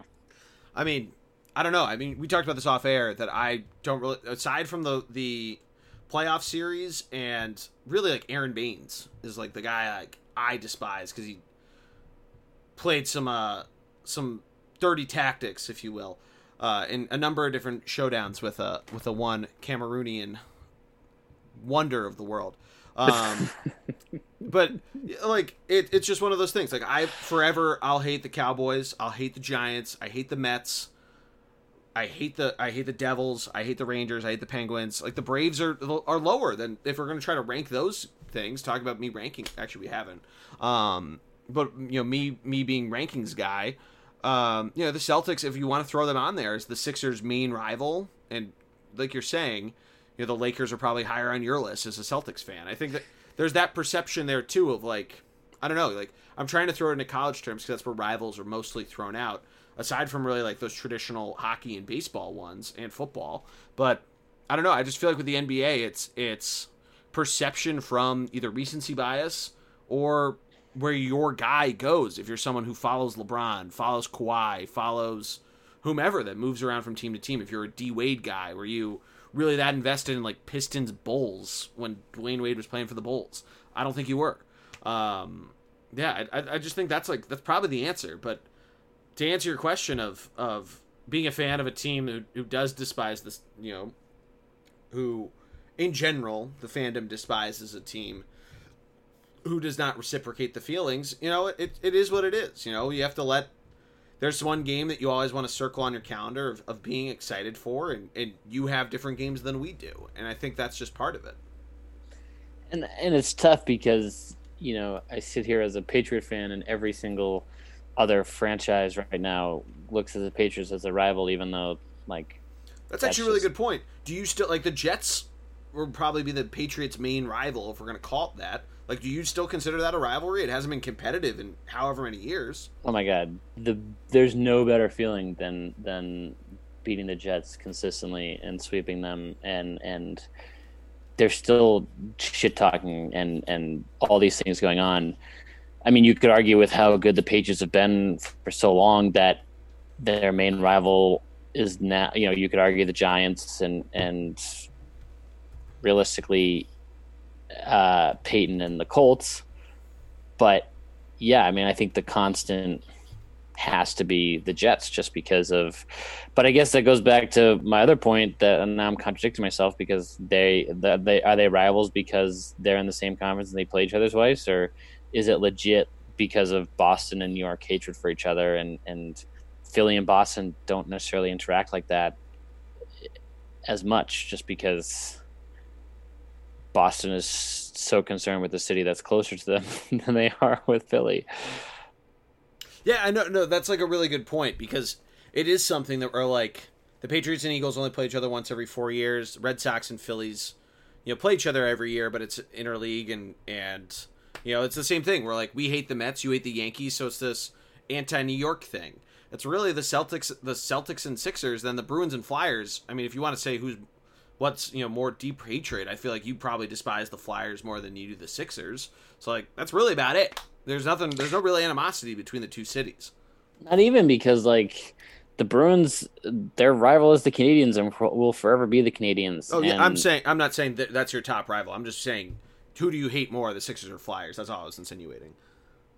Yeah, I guess, I mean, they're both irrelevant, right, to me. I mean, AI and the Sixers were unreal, but, like, they never really affected the Celtics. I mean, they may have once or twice in the playoffs, but it's not like the Celtics had a championship caliber team on the floor, right? And when the Celtics finally had a championship caliber team on the floor, the 76ers weren't good enough to be there. And then you look at last year, and the 76ers were one roll bounce shot away from forcing, from being Not closer to the finals. Yeah. To go to play the Bucks. That Right. You wanted to troll Emily, and you just did, reminding her of that. No, but my point is that the Sixers were one thing away versus the Celtics got blown out by the Bucks. So, like, realistically, it's not because Kyrie is a scum, but the Celtics, especially recently, it was like when they had the big three, it was the Lakers because they were the two best teams, and the Celtics. I mean, I think. Well, no. So that was my other thing is the Lakers, but then you turn around and it was LeBron with Cleveland because LeBron thought he was the shit and was talking all this trash when he was young, and then he got swept by the Celtics, and then he lost with the big three, and then him and Pierce had that epic back and forth, and then the Miami happened, and then Ray Allen goes to Miami, and again LeBron and the Celtics battle, and LeBron has said many, many times, and still says many, many times, that he hates Boston and Boston hates him, and it's because for whatever reason, maybe the Boston fans are the ones who call him out on his bullshit and call him out on his lies. But so what you're saying is that because Tom Brady says the Eagles rattle him the most, that the Eagles are a Patriots rival. No, because Tom Brady gets generally because Tom Brady is only mad at that loss because he played so well, like he himself played so well in that game to win. Like he threw for more yards than Foles. He did everything he could to win that game, but the defense let up 56 or however many points it was. So I mean, Brandon Graham and Derek Barnett may disagree. I don't get the reference, but Brandon Graham forced the fumble on Derek Barnett, the rookie, the first round pick from the Rocky Steps, scooped it up at the very end. Right. The one sack they had all game, sure. The point is that the Patriots beat the Eagles with T.O. and McNabb early. Like to me, the Eagles, that loss only sucked because of the Malcolm Butler. Like forever, I don't want to say it's going to be tainted for Eagles, but in Patriots' minds, it's forever going to be, it should be X amount more because if Malcolm Butler play, you know what I mean? There's always that, like, whether it's fair or not, and whether it's justified or not, there's always going to be that what if Malcolm Butler played versus when they lost the Giants, there is no what if because everyone played, and there is no what if that was the shitty. Like they should have been 19-0. They should have been the next time they played them. They again heavy favorites. That should have been the redemption. But to me, the Eagles loss, it was what it was. Like they were, to me, it didn't affect me like the Giants losses did. And again, it just goes back to because Brady played well enough, and we will always have that what if. There's always, and I don't want to call it excuse, but I'm sure I'm pissing off a lot of Eagles fans right now. But that's the reality of the situation. Like, yeah, it pisses Brady off because, like Giselle said, he can't throw and catch the ball, obviously, but. It's a matter of, to me, the Patriots but yeah, that lost the Eagles. You brought it up to just get me on this troll rant, but the point going back to all the way is the 76ers as a fan base, I get even Embiid like talk trash to the Celtics, like, dude. Well, Embiid is the one who says they are not a rival. Because of the fact they're so unsuccessful against them. Good, because He said that like 2 years ago. He said that after the playoff loss. Like Good. he's firmly on that side of the thing. He should, because they're not a rival, and the Celtics, in the only playoff matchup they've had, the Celtics waxed the floor with them. So let's, there's no rivalry to me. And I'm sorry the 76ers don't have a true natural rival, but you would think it would be the Knicks with how close they are, or the Nets, but I don't know. Yeah, I'd probably say the Knicks. Like that's who I would think of. But it's the same thing of like they've never been competitive at the same time.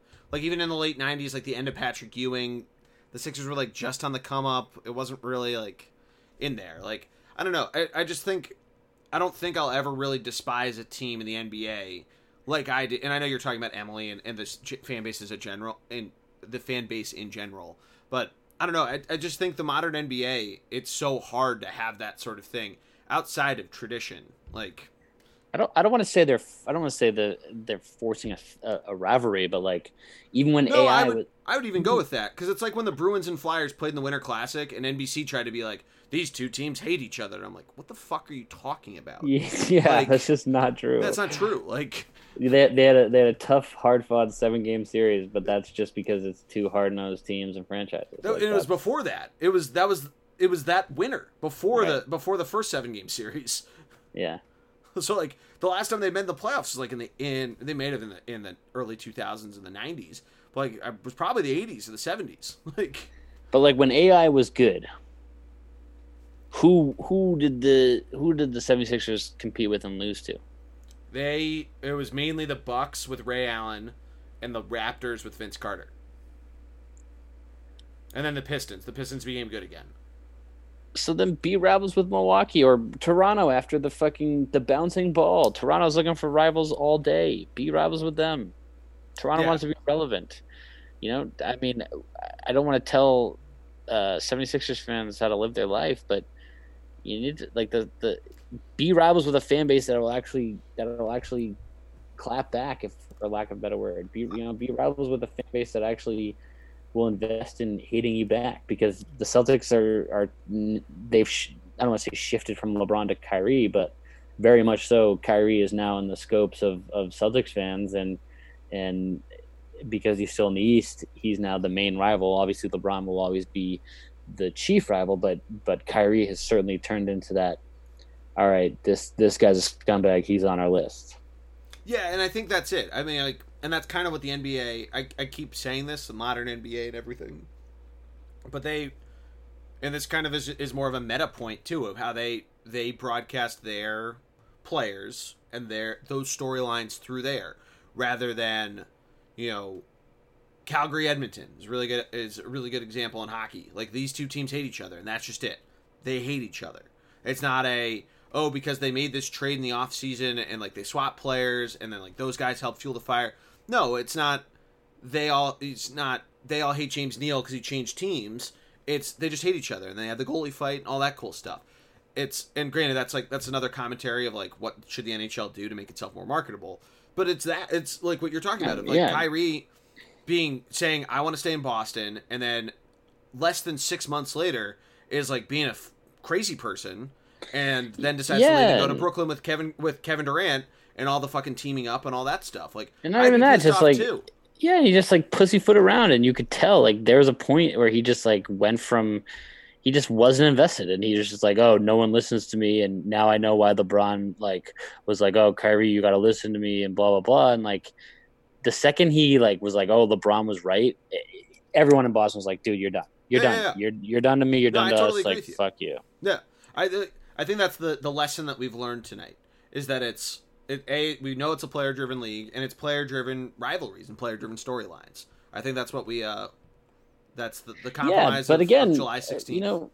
My peaceful advice, and I'm sure I pissed off some people, but my peaceful advice to 76ers fans: find a team that actually will reciprocate it. Find someone who will actually want to hate you, because you're not going to find it with the Celtics. Sure, you guys lost to Bird a bunch, and you lost to Pierce, and now you Embiid in the process. Bird a couple times. They won a championship one year. Now Embiid and the process got beat in 4 games or 5 games by the Celtics. But with Isaiah Thomas, not even a superstar, but whatever, that's irrelevant. The It was point is, 2018. He was gone. all right, so so then they lost with no superstars. Jason Tatum was a rookie in the league, even better. Um, but the point is, find a rival that fits you. Make it Toronto. Yeah, there's a longer conversation to be had about this. There's a longer conversation to be had. I would love to get someone who writes for a Philadelphia sports-based team. Yeah, interesting. We could that could probably be done. Yeah, and like you're not gonna like really rattle my bones on this because the Sixers are my fourth favorite, which makes me sound like I hate the Sixers. But like, I think longtime listeners of the show should know that, and it shows when I try to talk about basketball. Like here, I like keep going on the same fucking 5 points of like that I care much more about hockey, baseball, and football, and I know more about it because I pay a lot more closer attention. I played them, so I can kind of give some semblance of knowing what I'm talking about. But yeah, I mean, you're not going to rattle my bones that heavily because I know what the Sixers are, and especially this year, whereas this year that you're hoping all this stuff could happen, and they were really good at home and pretty terrible on the road. So that's the biggest thing I'm concerned about is seeing what they look like in a stadium with no fans. That's not the Wells Fargo Center, and see how they play that way. That's my biggest concern right now. Yeah, and especially for a guy like Embiid, who's such an emotional player and feeds off of teammates and the crowd and any given, he loves silencing opposing crowds and he loves getting his own crowd going and his teammates going. It's those guys who play with emotion are great, and like you said, how are they going to get those guys going? How are they going to get those guys motivated? And I don't know that a guy like Embiid can do that versus a guy like Giannis. Nothing rattles him, nothing phases him apparently. So he's just going to, and Kawhi, they're just going to come out ready to go from Jump Street because that's their personality. Yeah, Kawhi's a fucking robot. I mean, yeah, we just know that. And you could argue Giannis is as well. He's a Greek robot, though. He's just an animal. So, I'm not going to comment that because I feel like that'll actually that'll make me dead to certain people. What, that he's unreal? I was going to say I actually like Giannis. I enjoy watching him play basketball, and he's won me money on DraftKings, so I can't be upset with him. Yeah, regardless of your gambling habits, he's a good player. Make me sound like I'm like in the poorhouse. Whenever I comment about Degenerate Shorty, you're like, "Oh man, you got a wedding coming up." I'm like gambling away my house. Well, you call yourself Degenerate Jordy, and I guess that's a good point. You only talk about your losses. Yeah, because only fucking losers brag about their wins. That's the thing. So, you guys want some free gambling advice? Don't listen to the people that are like, "Oh, I'm 3-0 on Bundesliga." They're probably 3-20. But my point is that we only hear about the bad things. So it's very reasonable for me to think a guy who calls himself Degenerate Jordy and always talks about his losses is in the poorhouse. It's very easy for me to make that conclusion. Would you disagree? I guess so, with empirical evidence, but read between the lines, Greg. I don't know. Some people are like, "Oh, I'm up overall," but it's this particular loss stinks. Yeah, and that applies. But I've never heard you say that. I just always hear, "Oh, I had a 17 game parlay going and I lost it because never gotten up to 17 because Embiid didn't hit a free throw or some bullshit." Now you make me actually sound like fucking Howard from Uncut Gems. That doesn't happen. That's like the fourth Uncut Gems. I gotta see this movie. This is the fourth. You still haven't seen it? It's on Netflix. It's been on Netflix for like a month and a half. Yeah, I saw it on Netflix. Oh, Greg, you gotta see it. KG's great in it. You're gonna just love it because KG is so fucking good in the movie. Oh, so now I just love everything KG because. Oh, and another thing, when LeBron won with Cleveland, and he goes, "Cleveland, this is for you." Get the he couldn't have more try to copy KG when he's like, anything is possible. And LeBron was thinking about that moment because you heard him talk when whatever that fucking series was, and he was like, "Oh, when KG did anything is possible." LeBron wanted that moment. He wanted the world to say and play that clip of him being like, "Cleveland, this is for you," on repeat. And no one did because everyone sussed it out for how fake and how much bullshit it was. He's such a fucking scum. And now he's creating a documentary about the decision, which is basically, oh, here's the reason why I left Cleveland. It's not him apologizing or not him being like, I was an idiot. It's just, didn't it turn out like Bill Simmons kind of pushed for him to do it? But it's also, I've heard it's just going to be like, oh, I left because of this. It's not going to be like anything genuine of like, oh, I'm an idiot for having a thing on ESPN, and I'm an idiot for making it like like how high school recruits pick their colleges. He's such a piece of work. I'll tell you that.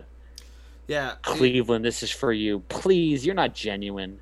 Cleveland, this is for you. Oh my God. Please. Kyrie won that. Kyrie Irving. Kyrie with hitting the three. He hit the dagger. People forget that. And yeah, and you watch the series, Kyrie like it's like somebody wrote a blog post about the block and not Kyrie's dagger. Whoops. Whoops.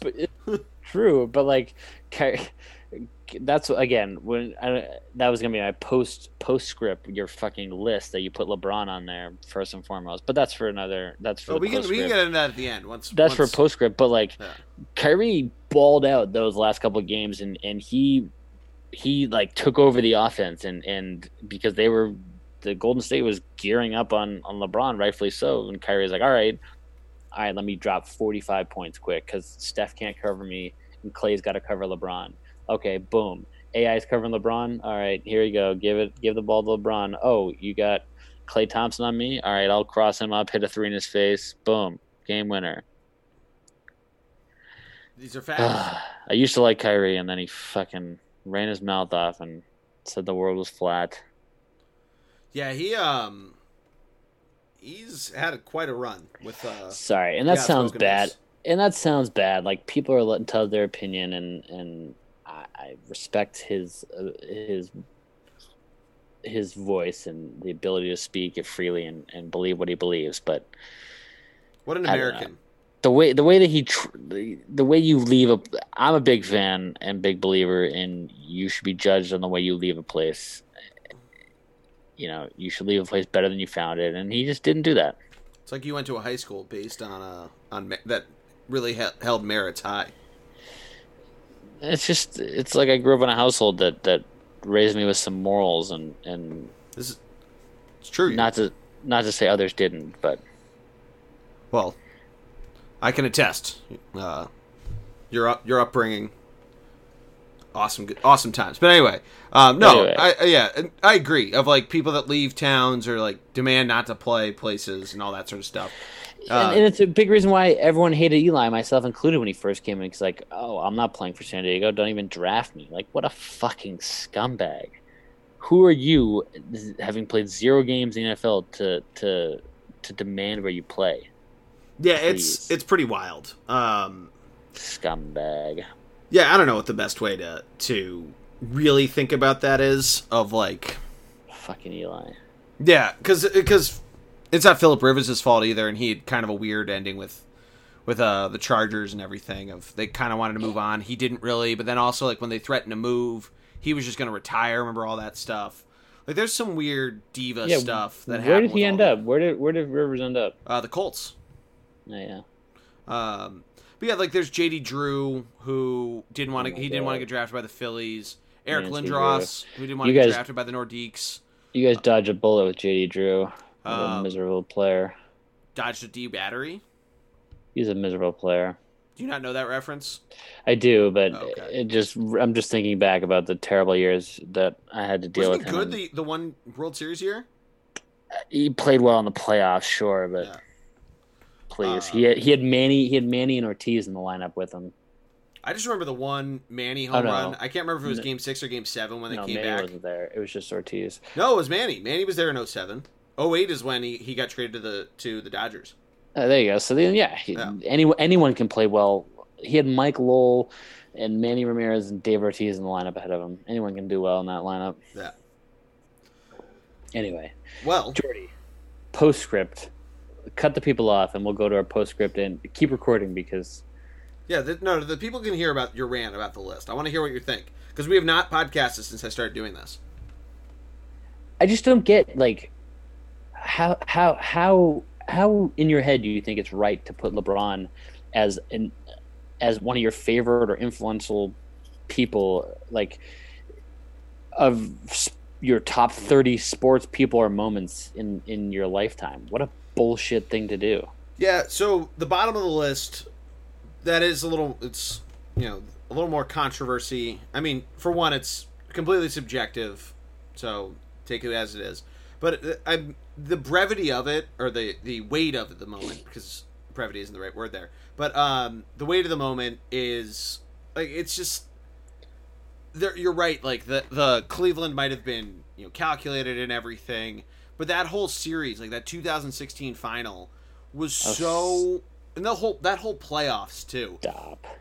Those were really good playoffs. I mean, the Warriors almost coming back from 3-1 against the Thunder. The Thunder really sticking it to the Spurs when it's their kind of last ride around the block. But, like, you put on some iconic things that happened. Sure. And then you fucking put in LeBron James. Please. Sure. Pal, please. Yeah, and there's other stuff that I left out there. There's actually a lot. I wrote out, what I did to do it was I wrote out like, what are you thinking? Different moments.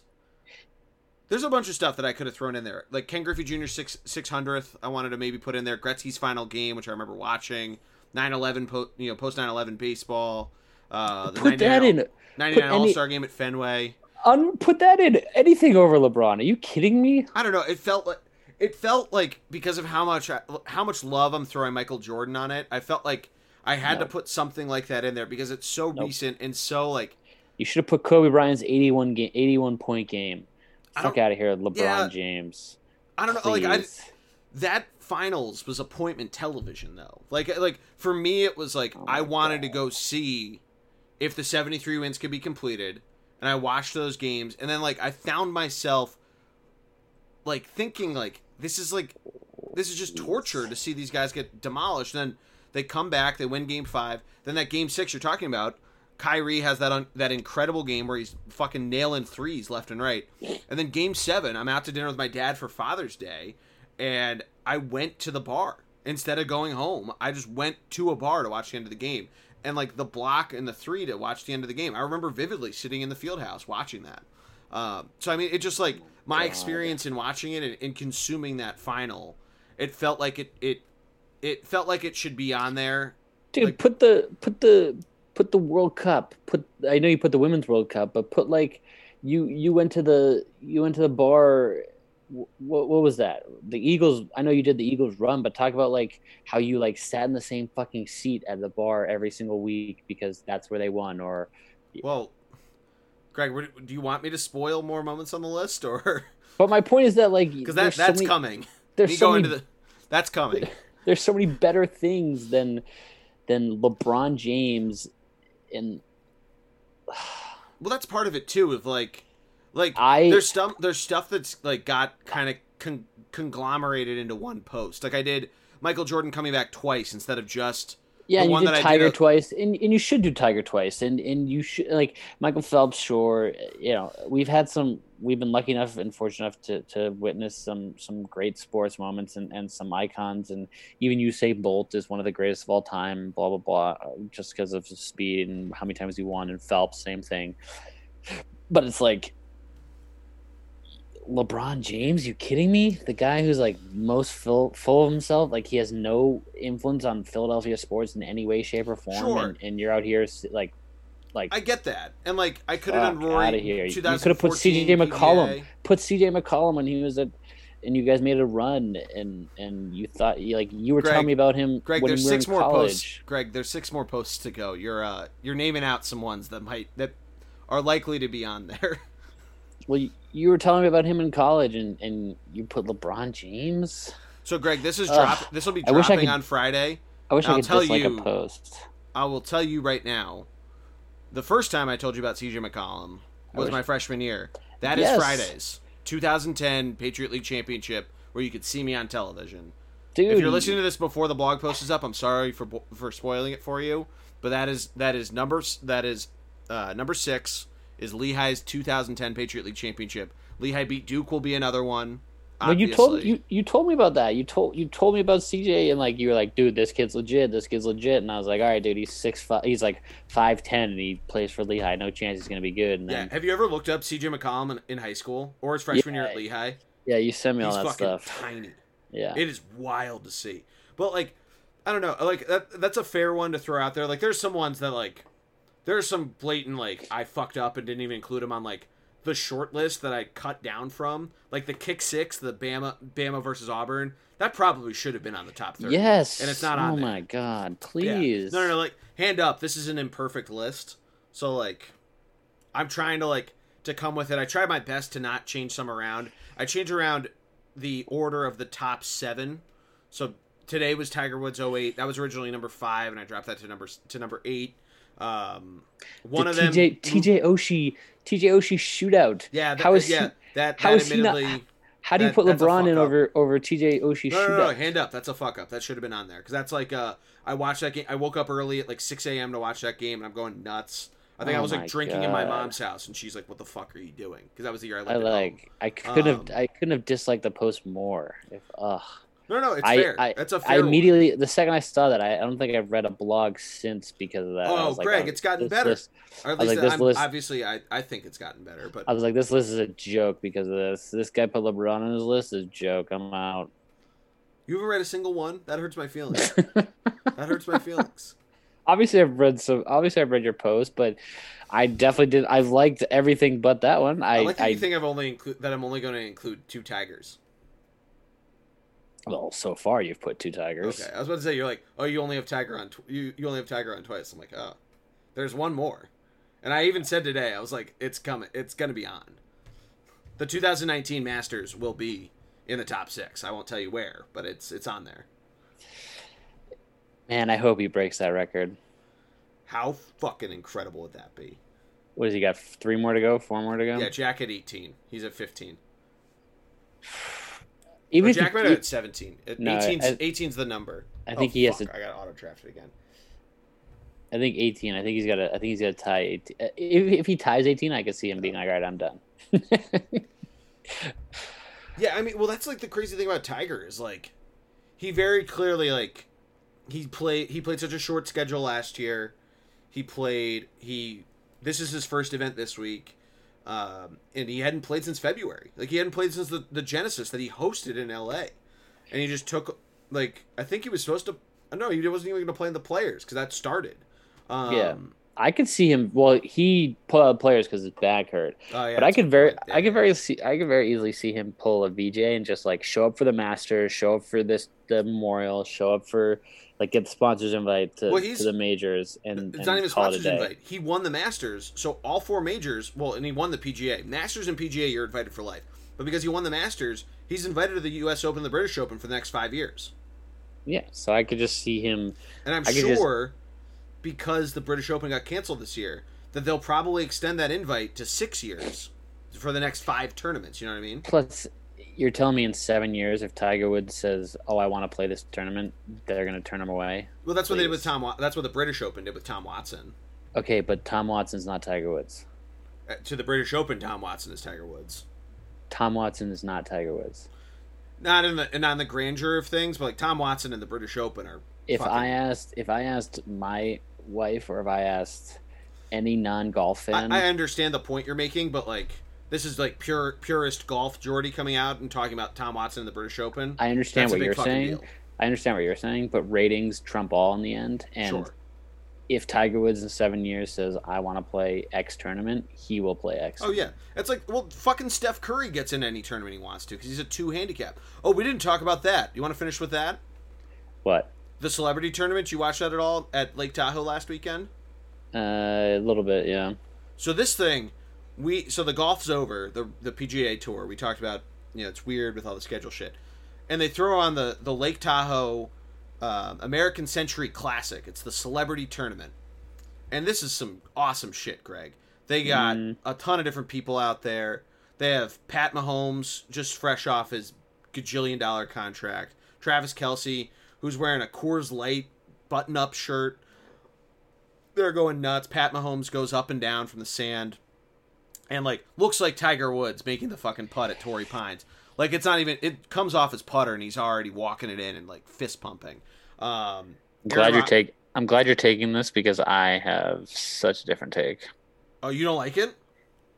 Continue what you're saying. Oh, they show Del Curry and Steph Curry playing together, and they have like a father-son bet.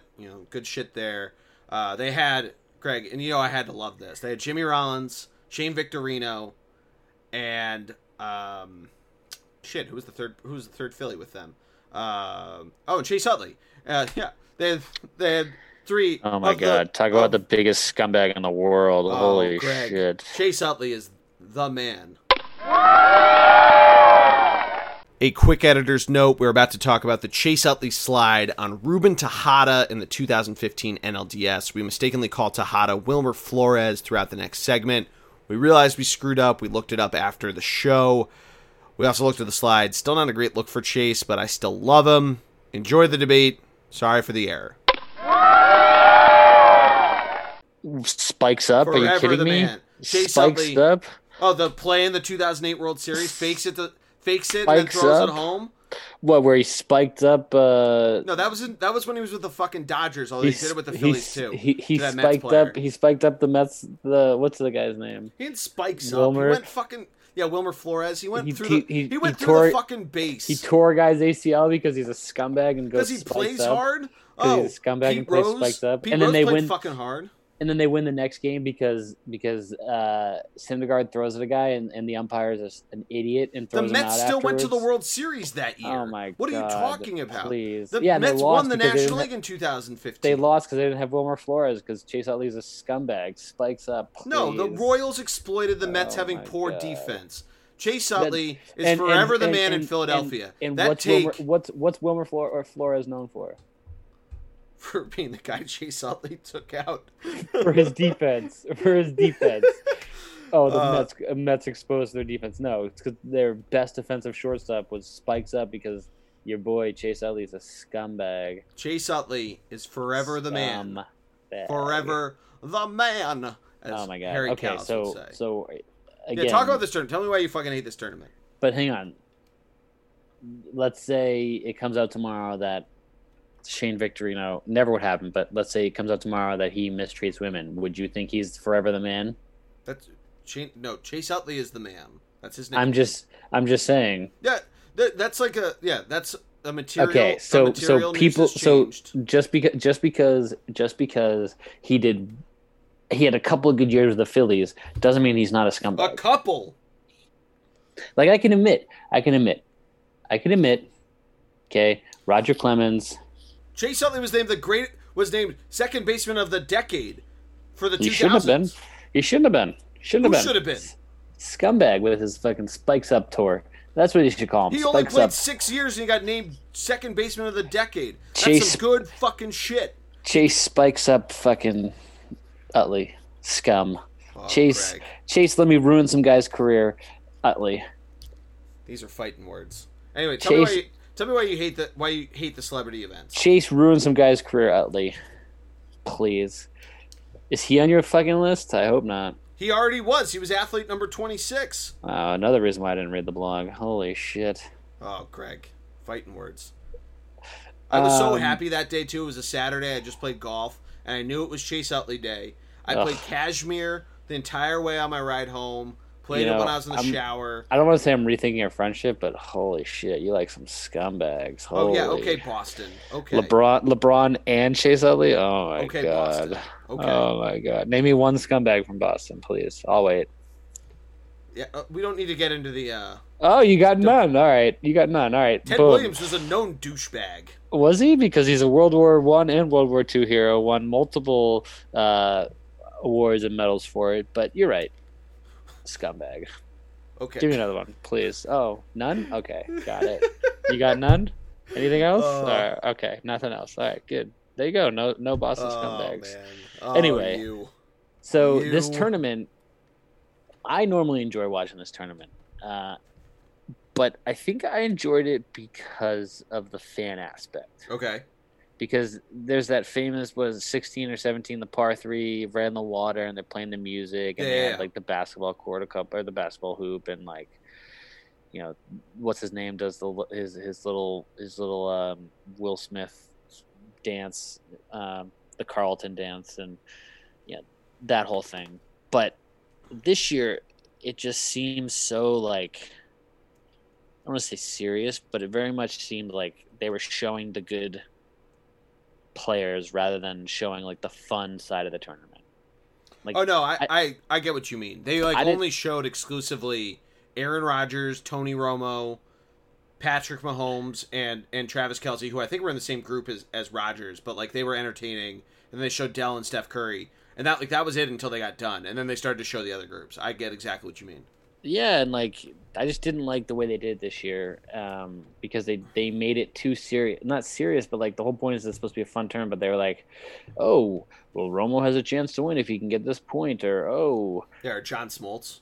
Yeah, Smoltz has won X amount of years if he chips in from here, and it's like, dude, I'm not here to watch professional. If I wanted to watch good golf, I'd watch the actual golf tournament. I'm here to watch. That was hilarious that the announcers are trying to like critique fucking Charles Barkley's swing, be like, he's really coming across the ball. There are fucking YouTube videos about how bad Charles Barkley's swing is. Not even YouTube videos, like anything. Yeah, anything. Like, they're like, oh, he has the hitch again. Like, yeah, that's what makes watching Charles Barkley so funny. And, like, the fact they were taking it so seriously. Like, I get what you mean, that it's, like, it's pretty hokey for them to, like, actually try to critique dudes who, like, play golf as just a side spectacle because they're so good at other sports. But, like, I thought it was so funny how serious they were taking it. Well, that's why I didn't like the tournament this year, for that exact reason. And yeah, Patrick Mahomes celebrated, like, did his fists and I made a putt, but like, dude, okay, yes, good moment, great moment. I don't need to see it that's the clip they just showed over and over and over again. Like, oh, look at this guy, $100 million, and he's still celebrating hard for a par putt. Like, dude, okay, once was enough. I don't need to see the highlight every time we come back from break. Like, show me Dell and Steph in matching shirts. Show me Dell talking shit to Steph that he's about to beat him. Like, well, I think it goes back to the same thing we talked about with, like, the ESPN, what they decide to broadcast. Like, there's stuff that plays. There's stuff that brings in the even the point that you made about what golfer drives the furthest and drives ratings. Like, showing these big names, like, I think, I don't know, it's probably like what they want to make sure that, like, the average person who happens upon the Golf Channel sees. It was like what Charles Barkley. He was with like a guy who like ended up worse than him. I forget who he played with, but all we saw was Charles. That seemed like I think it was like Emmitt Smith or I don't know. Oh yeah, no, really good Bettis, running back. Jerome Bettis, yeah, Jerome Bettis. Jerome Bettis. The bus has become the mega bus. A really good running back. That's what I thought. And Bettis apparently had a worse score than Barkley. Like, show us that. Like, that's relatable. Like, show us those guys having fun. Like, I'm sure they're betting a shitload of money. Like, give us more of the fun stuff and less of like, Tony Romo plays on tour and if he really gets his game going and he could be great. That's a fair point.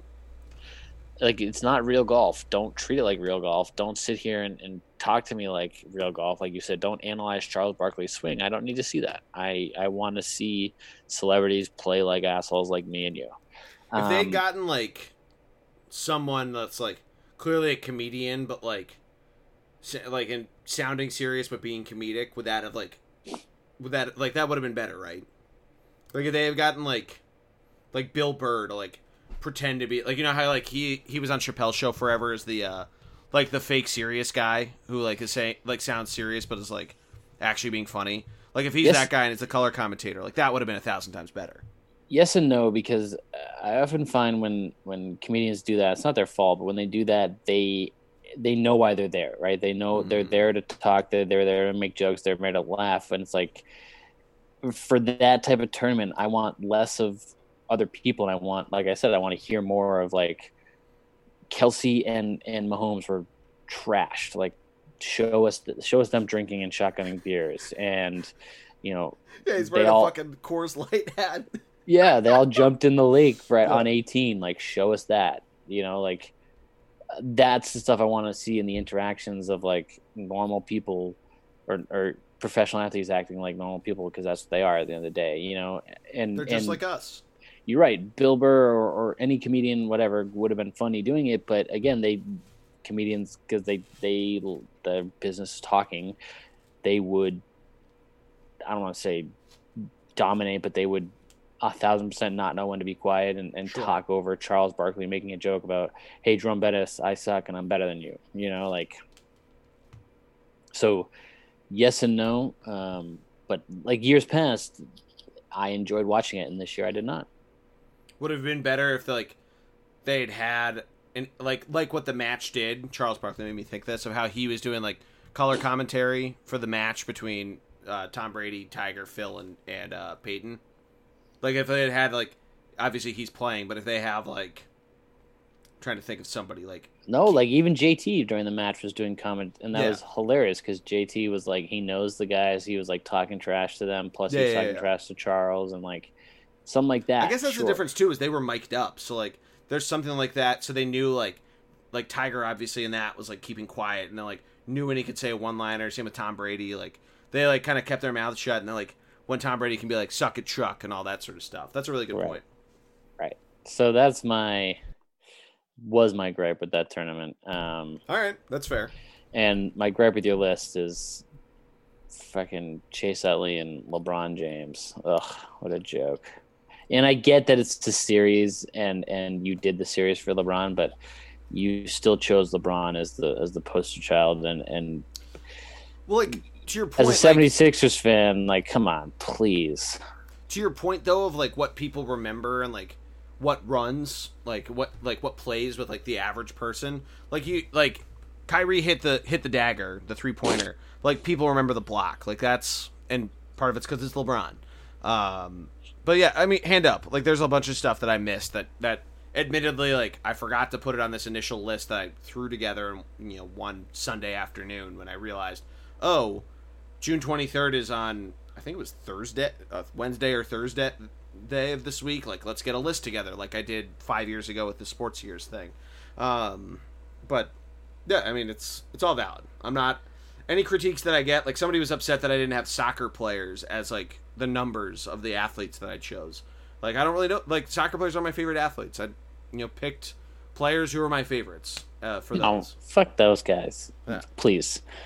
Yeah, it's just your list. At the end of the day, it's your list. You're allowed to do whatever you want. One guy freaked out that I had Ryan Howard's MVP season. He was like, he turned out to be a bum. And I was like, yeah, but he fucking set the he said 58 home runs in one season. Like, did you not have fun watching that year? Like, yeah. And again, it's your list. Like, I would have Manny Ramirez on my list because, like you said, it was a blast to watch him play. And sure, he was doing steroids. Manny would have been a good one for 24, but it's hard not to go with Kobe. No, again, I'm just saying for my own list. I'm saying like it's all you can do whatever you want. You can do whatever you want. Yeah, it's subjective, which is what I said in that opening thing. Being like, this is an imperfect list.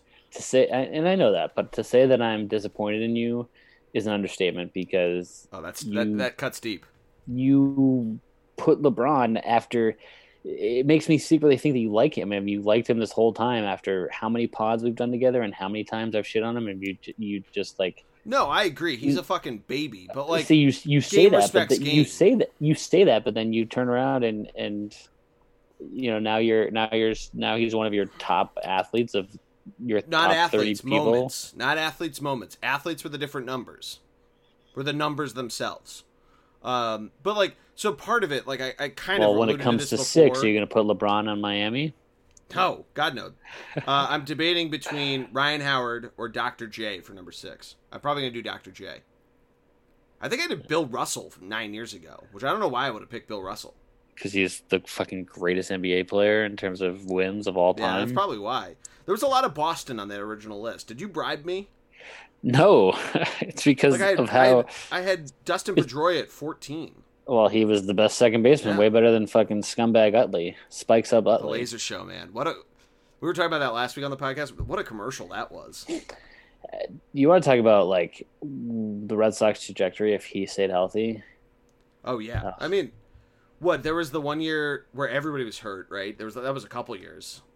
He went from winning the MVP 2 years in a row, or like should have won 2 years in a row, but to like knee injury after probably scumbag Utley probably What did rolled he into win? him. What year did he win MVP? 07 or 08? Scumbag Utley probably rolled up into him, and then Machado did it right after and copied him. And Pedroia, honestly, it was the Machado slide, and Pedroia's knee has never been the same. Maybe that's why I feel so strong about Utley, because Pedroia... Machado's he's way worse than anything. Chase Utley just did that twice in the playoffs. Stop it. One time was in the regular Stop season. it. It's Machado was trying to fucking step on dude's ankles on first base. Chase Utley just slid hard. It's the same. Machado slid hard into Pedroia, and Pedroia has had a knee injury and out ever since. Utley did the same exact thing to Wilmer Flores, or whatever his name is. Yeah. Literally the same thing. Literally the same thing. But it's two instances versus a lot of documented instances of Manny Machado doing that at first base, not even just at second base. Okay. Like he short-stepped. How many times did he do that there? Has Bryce Harper ever intentionally hurt someone? He has not. Okay. Bryce Harper is Jesus. Case closed. Case closed. He also looks like someone that we apparently know, according to that person. Has Shane Victorino ever slid into someone trying to hurt them on purpose? I like that you keep picking Shane Victorino. I like that we have him as our bridge. World Series champions. Again, what about Jimmy Rollins? Do you have strong opinions about Jimmy Rollins? No. Good. He guaranteed it, man. He had the original. He has the Philly guarantee. Should I have strong feelings about him? You should just know, as if you read the Phillies post yesterday, he said, "I think we're the team to beat," and then they were the team to beat for 5 years in the NL East. So, boom. Oh, how many World Series they got out of it? One? Yeah, they got one. Should have got more. Cody Ross, man. That guy. Who'd they lose to the second time? They lost to the Yankees. Ugh. Yeah, that was... that was A-Rod, wasn't it? A-Rod hit the fucking camera in right field at Citizens Bank Park. That was A-Rod purple lips. I'll never forgive the Phillies for letting A-Rod win a championship. It's fucking Fox's fault, man. They had the fucking camera in right field. You remember that shit? I'll never That turned the series around. The Phillies won game one. Chase Utley hit 2 home runs, and Cliff Lee dominated. Sorry, I thought I sounded like Arnold Schwarzenegger. They dominated them in game one, and then he did again whenever he pitched later in the World Series. Then Pedro had a game in game two, and my dad and I were there. Hideki Matsumi, I almost called him Hideki Matsuyama, went off in that game. He had that late inning home run, and then some fucking loud douchebag sitting behind me tried to talk shit at me. Pedro's my favorite player. Oh, remember I tried to get you to drive down to Philadelphia when the Phillies signed him? I was like, yo, you got to come down. His first start's in 5 days. You got to come down to this game. You're like, what are you talking about? We're going to college in 5 days. I'm like, oh, well, I'm going to college in 12 days. You went to college a week before I did. Yeah. Plus, again, like, Pedro's unreal. I'll forever not forgive the Phillies for that. Unforgivable. It was tough, man. For letting A-Rod with his purple lips beat the fucking... And then 2010, Cody Ross goes off. Who's a bigger scumbag? A-Rod slapping the ball, or Chase Utley intentionally injuring and career-ending a guy twice? A-Rod. Are you kidding me? Stop it. A-Rod took steroids and was a complete shithead. Stop it. You're just now trying to troll me. You're getting my blood boiling, and it's working, Greg. Chase Utley took steroids too. He dumped and ran for what the LA. What the fuck are you talking about? He's a scum. All right, you're just trying to get me going. What else can we talk about so we don't try to kill each other virtually through the computer screen? Just admit he's not a scum, or he's a scum. I'm not going to admit it.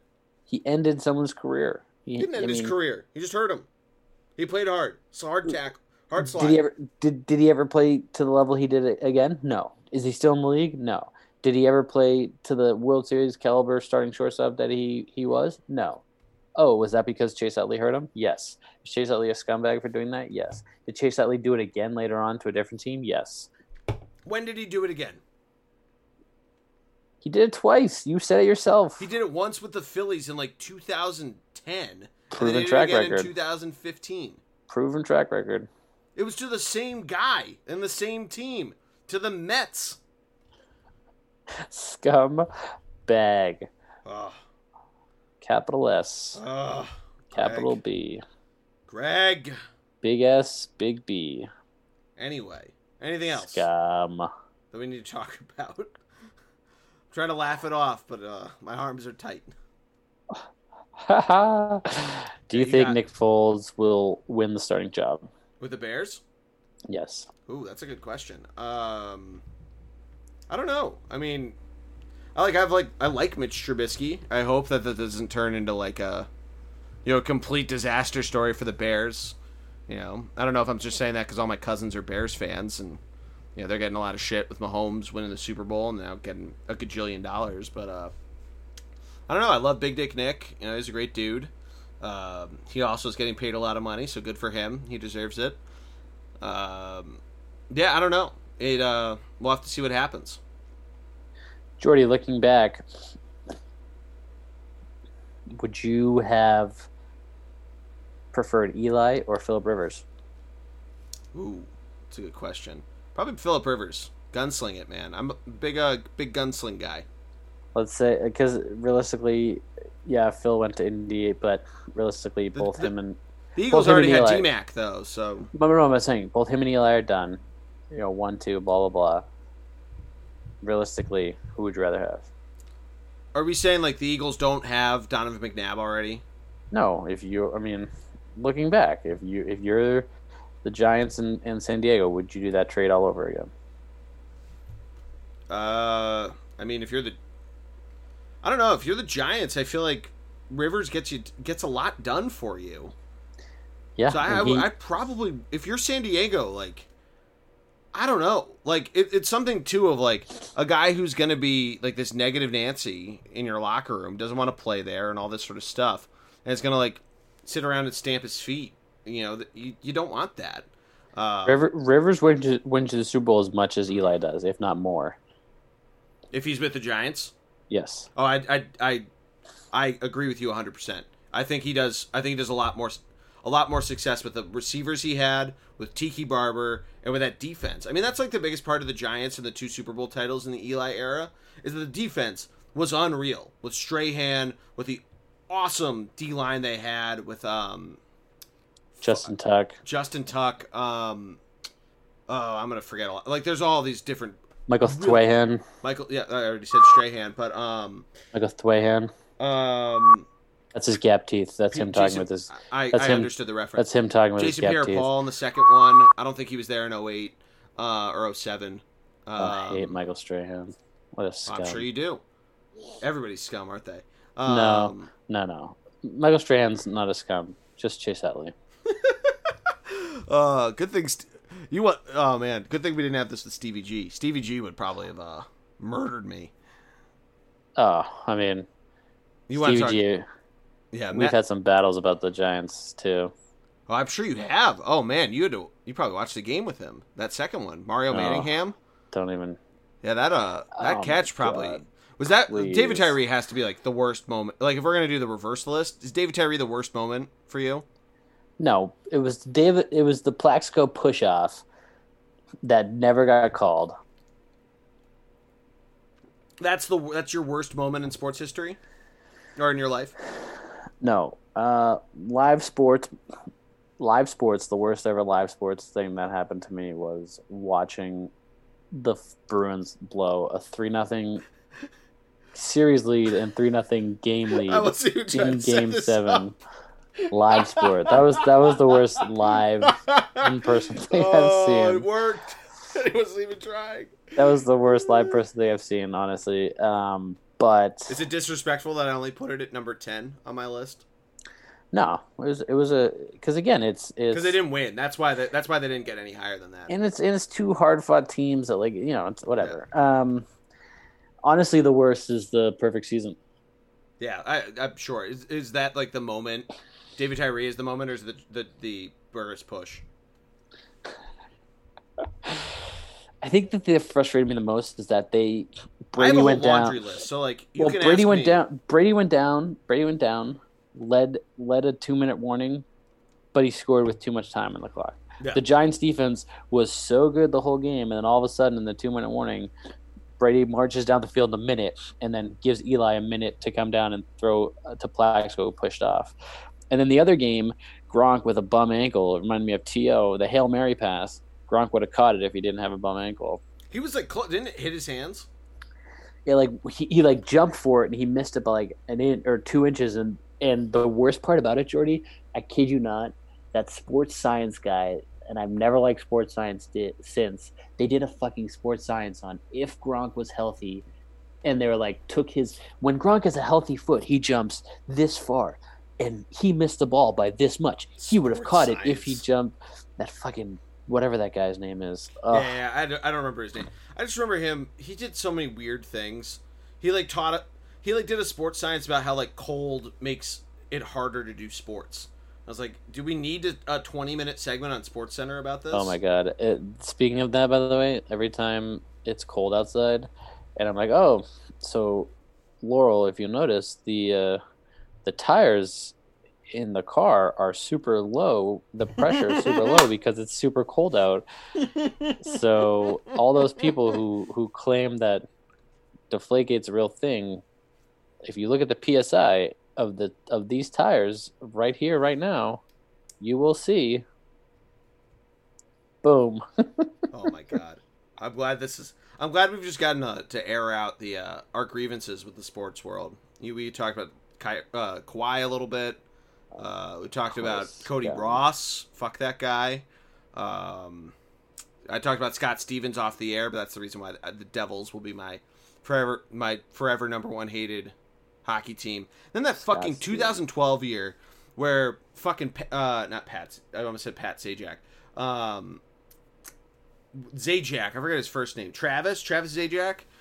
He has this unreal series against the Flyers. Fucking Brodeur and Corey Schneider step up huge, and like just fuck that team. And then they go on and they get smoked by the fucking Kings, who then take the of all dumb awards, but take the best upset ESPY from Lehigh beating Duke. So it's just a double whammy. Jonathan Quick. Yeah, Jonathan Quick, Avon guy. Remember watching him play at Avon? I do remember watching him play at Avon. Ripped out our hearts and Jake's heart. Oh my we God. Saw it live. That was. Do you remember that goal? They lost in overtime. They lost in overtime. Berkshire Jake's team lost in overtime. Yeah. That goal. So we're talking about a high school hockey game, but Quick was the goalie, and the puck hit off the fucking pole that the boards were attached between, and it pops out right in front of the Berkshire goalie, Charlie Ogelin, and it might have even been Cam Atkinson picks it up off, like literally off of like a spinning puck, and just he was just right place, right time, right place, right time, and just snipes it. I mean, that team, like, those are the two that stick out of my brain, but like I'm sure like half of that team at least had a lick in the AHL. Well, they had Biega. Yeah, that's right. They had Biega. That kid was unreal.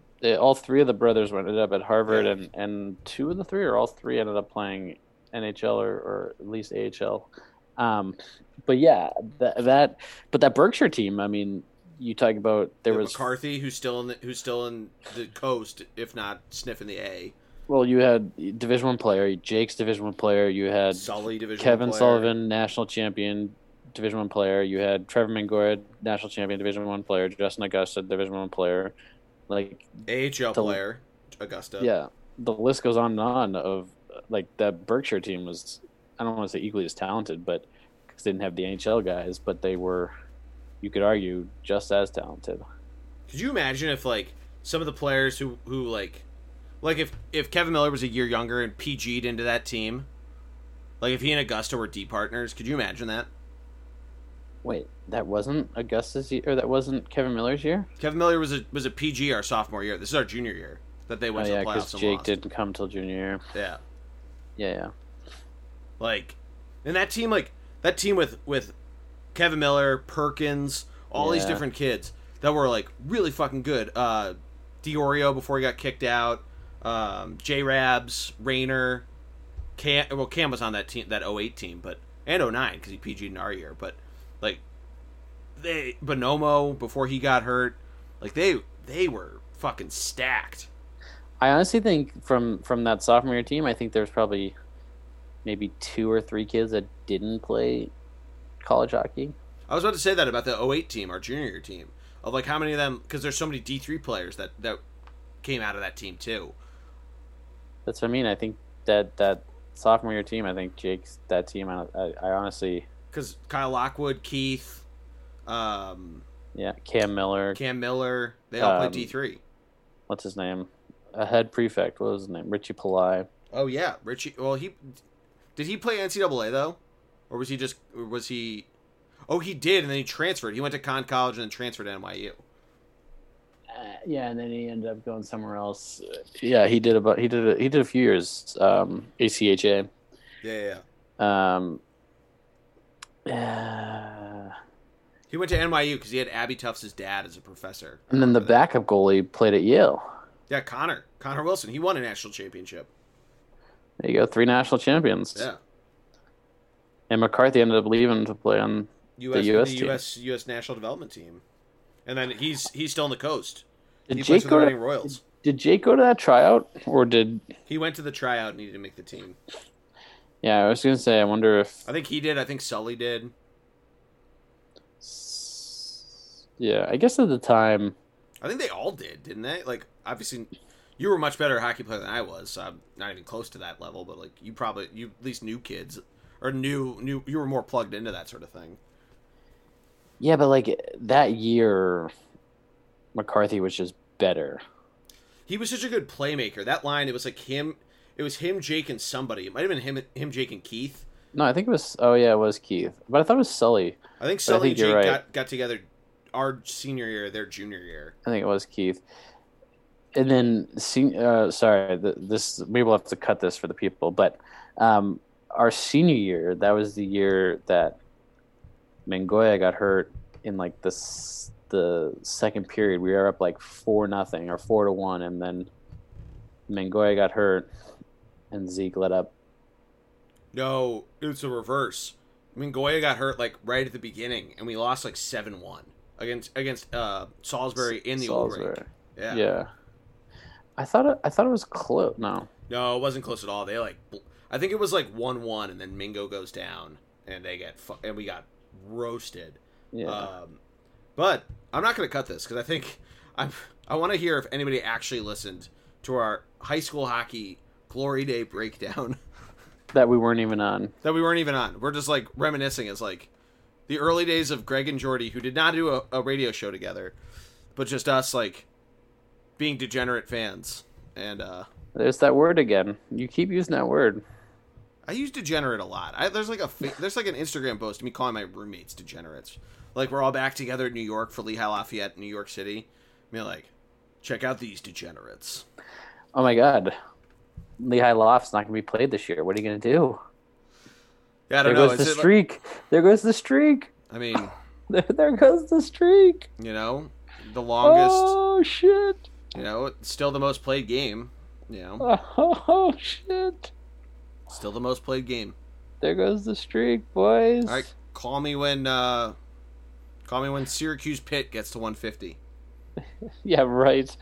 What a joke. I think it's funny because the last couple of years, Syracuse... Yeah, speaking of rivals, what's rivalry week for Syracuse football? They tried to do BC for a while, now that they're back in the ACC, but as of this year, like they played them on Thanksgiving, but as of this year, that's not happening. Because they were supposed to open the season, or they are technically scheduled to open the season versus BC, as opposed to playing them at the end of the season. Interesting. Well, Florida State and Miami did that for a while. Yeah, but they weren't in the same conference. No, they were ACC opponents as well. Oh, okay. Yeah. Yeah, but the ACC was doing something where they you played your rival, because Clemson would play South Carolina and. Oh, I see what you mean. Yeah. And who was the other team that played out of conference? Georgia Tech and Georgia. Florida State and Florida. Okay, there you go. For Thanksgiving games, but yeah, so yeah, I don't know. They're not doing that this year. Not Georgia State, Georgia Tech. Trying to think of football. None. I don't know. Basketball's obviously Georgetown. Oh yeah. And then a distant second is Villanova, because they're just fuck Villanova. You know, it was interesting growing up near there. I've explained this to you offline before. I don't want to trash Villanova. I have friends who went there, but yeah, it's a similar opinion of Penn State football. Of a lot of people think Oh, because I'll they trash lived. Villanova. Fuck Villanova. Well, I know you would because you went to a Big East school, Villanova fun. but like with Villanova, at least like growing up there, like everybody rooted for Villanova basketball because it was like the team right there, and I always like Yeah. just thought like. Like I thought college sports were different because it was like you have a connection, you went there, your parents went there, and No wonder why you're a Duke fan.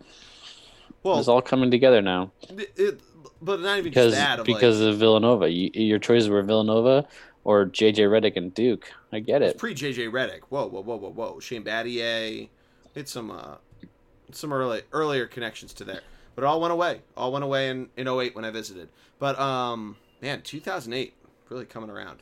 You went and visited? You didn't like it? I did not like it. It was the first college I visited. I still think that if I had gone, I went Duke and Wake Forest in the same day, and I was so bummed that I didn't like Duke that I barely gave Wake Forest a fair shake, and then did UVA the next day and loved UVA. Yeah, I had a friend who went to UVA, liked it a lot. Yeah, if I got into UVA, I would have gone there, which would have been a bummer. I'm really happy to have been part of loved Lehigh and happy to be a part of Lehigh Lafayette and How do you get into Lehigh and not Virginia? That makes no sense. Oh, Virginia is impossible to get into if you're not from the state. That makes no sense. Yeah. Oh, it's like the out-of-state acceptance rate is like 4% or something. It's incredibly hard to get into. Yeah, but Lehigh's a better school. The world works in mysterious ways, Greg.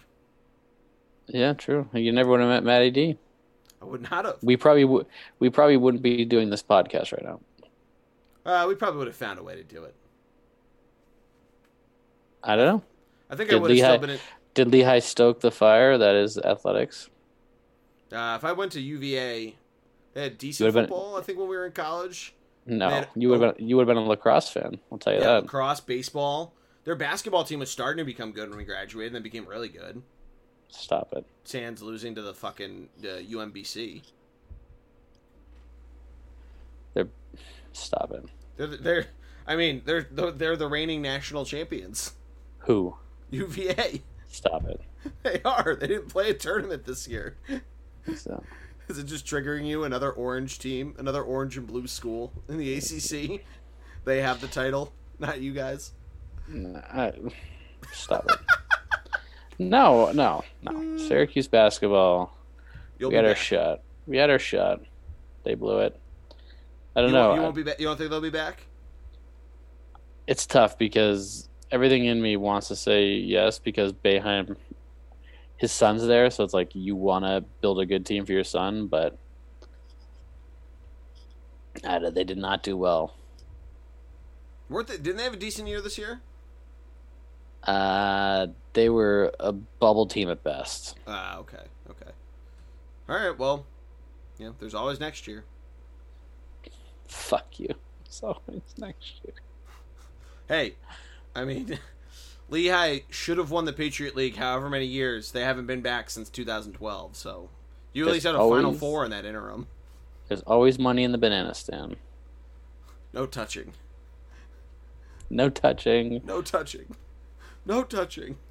Well, Greg, I think Arrested Development jokes mean that it's probably time to wrap this thing up, unless you got anything else. Oh, man. This has been a long one, huh? Well, I have to edit a little bit, so it'll probably not be as long. But, Greg, we have the Megapod coming up. If this is not a Megapod, I'm so fearful for what you consider a Megapod. Well, this will end up being... Yeah, this will end up being a long one. Never mind. All right. Well, Greg, we'll see. We'll talk later next week. Preview some baseball. Have a good time. Oh God. Hey, you're excited. I'm excited, but also, well, you know what? This gave the Red Sox a year to lick their wounds for getting rid of Mookie like idiots, and allow them to take a good look at themselves and be like, all right, what are we doing wrong? Yeah, we'll see how it happens. I'm just hoping pitching surprises me here in Philadelphia. So, high hopes, man. Imagine having an unbelievable manager and then getting rid of him because the front office can't give him any pitching help. Hey, I mean, I'm excited for Joe Girardi. Oh, But I understand what you mean. Don't remind me. Oh. I was gonna root for the Phillies too, but no Gabe the Babe and fucking Joe Girardi. What's the point? I don't know. Exciting shit. No, there is no point, is what you're saying. There's always a point, Greg. It's always a reason to live. Not with fucking Joe Girardi. Oh my god! All right, Jordy, this has been a terrible ending. I love you. That's fine. I love you, buddy. All right, everybody, subscribe to the podcast. Like, share, subscribe, all that good stuff. Follow us on Twitter, ThunderBLG. Find us on Facebook, the Bullpen Cart Podcast.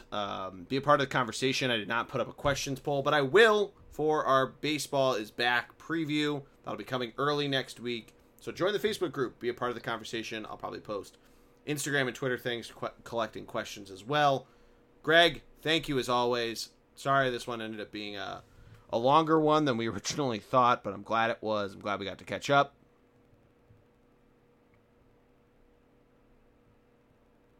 Go Sox. Go Bees.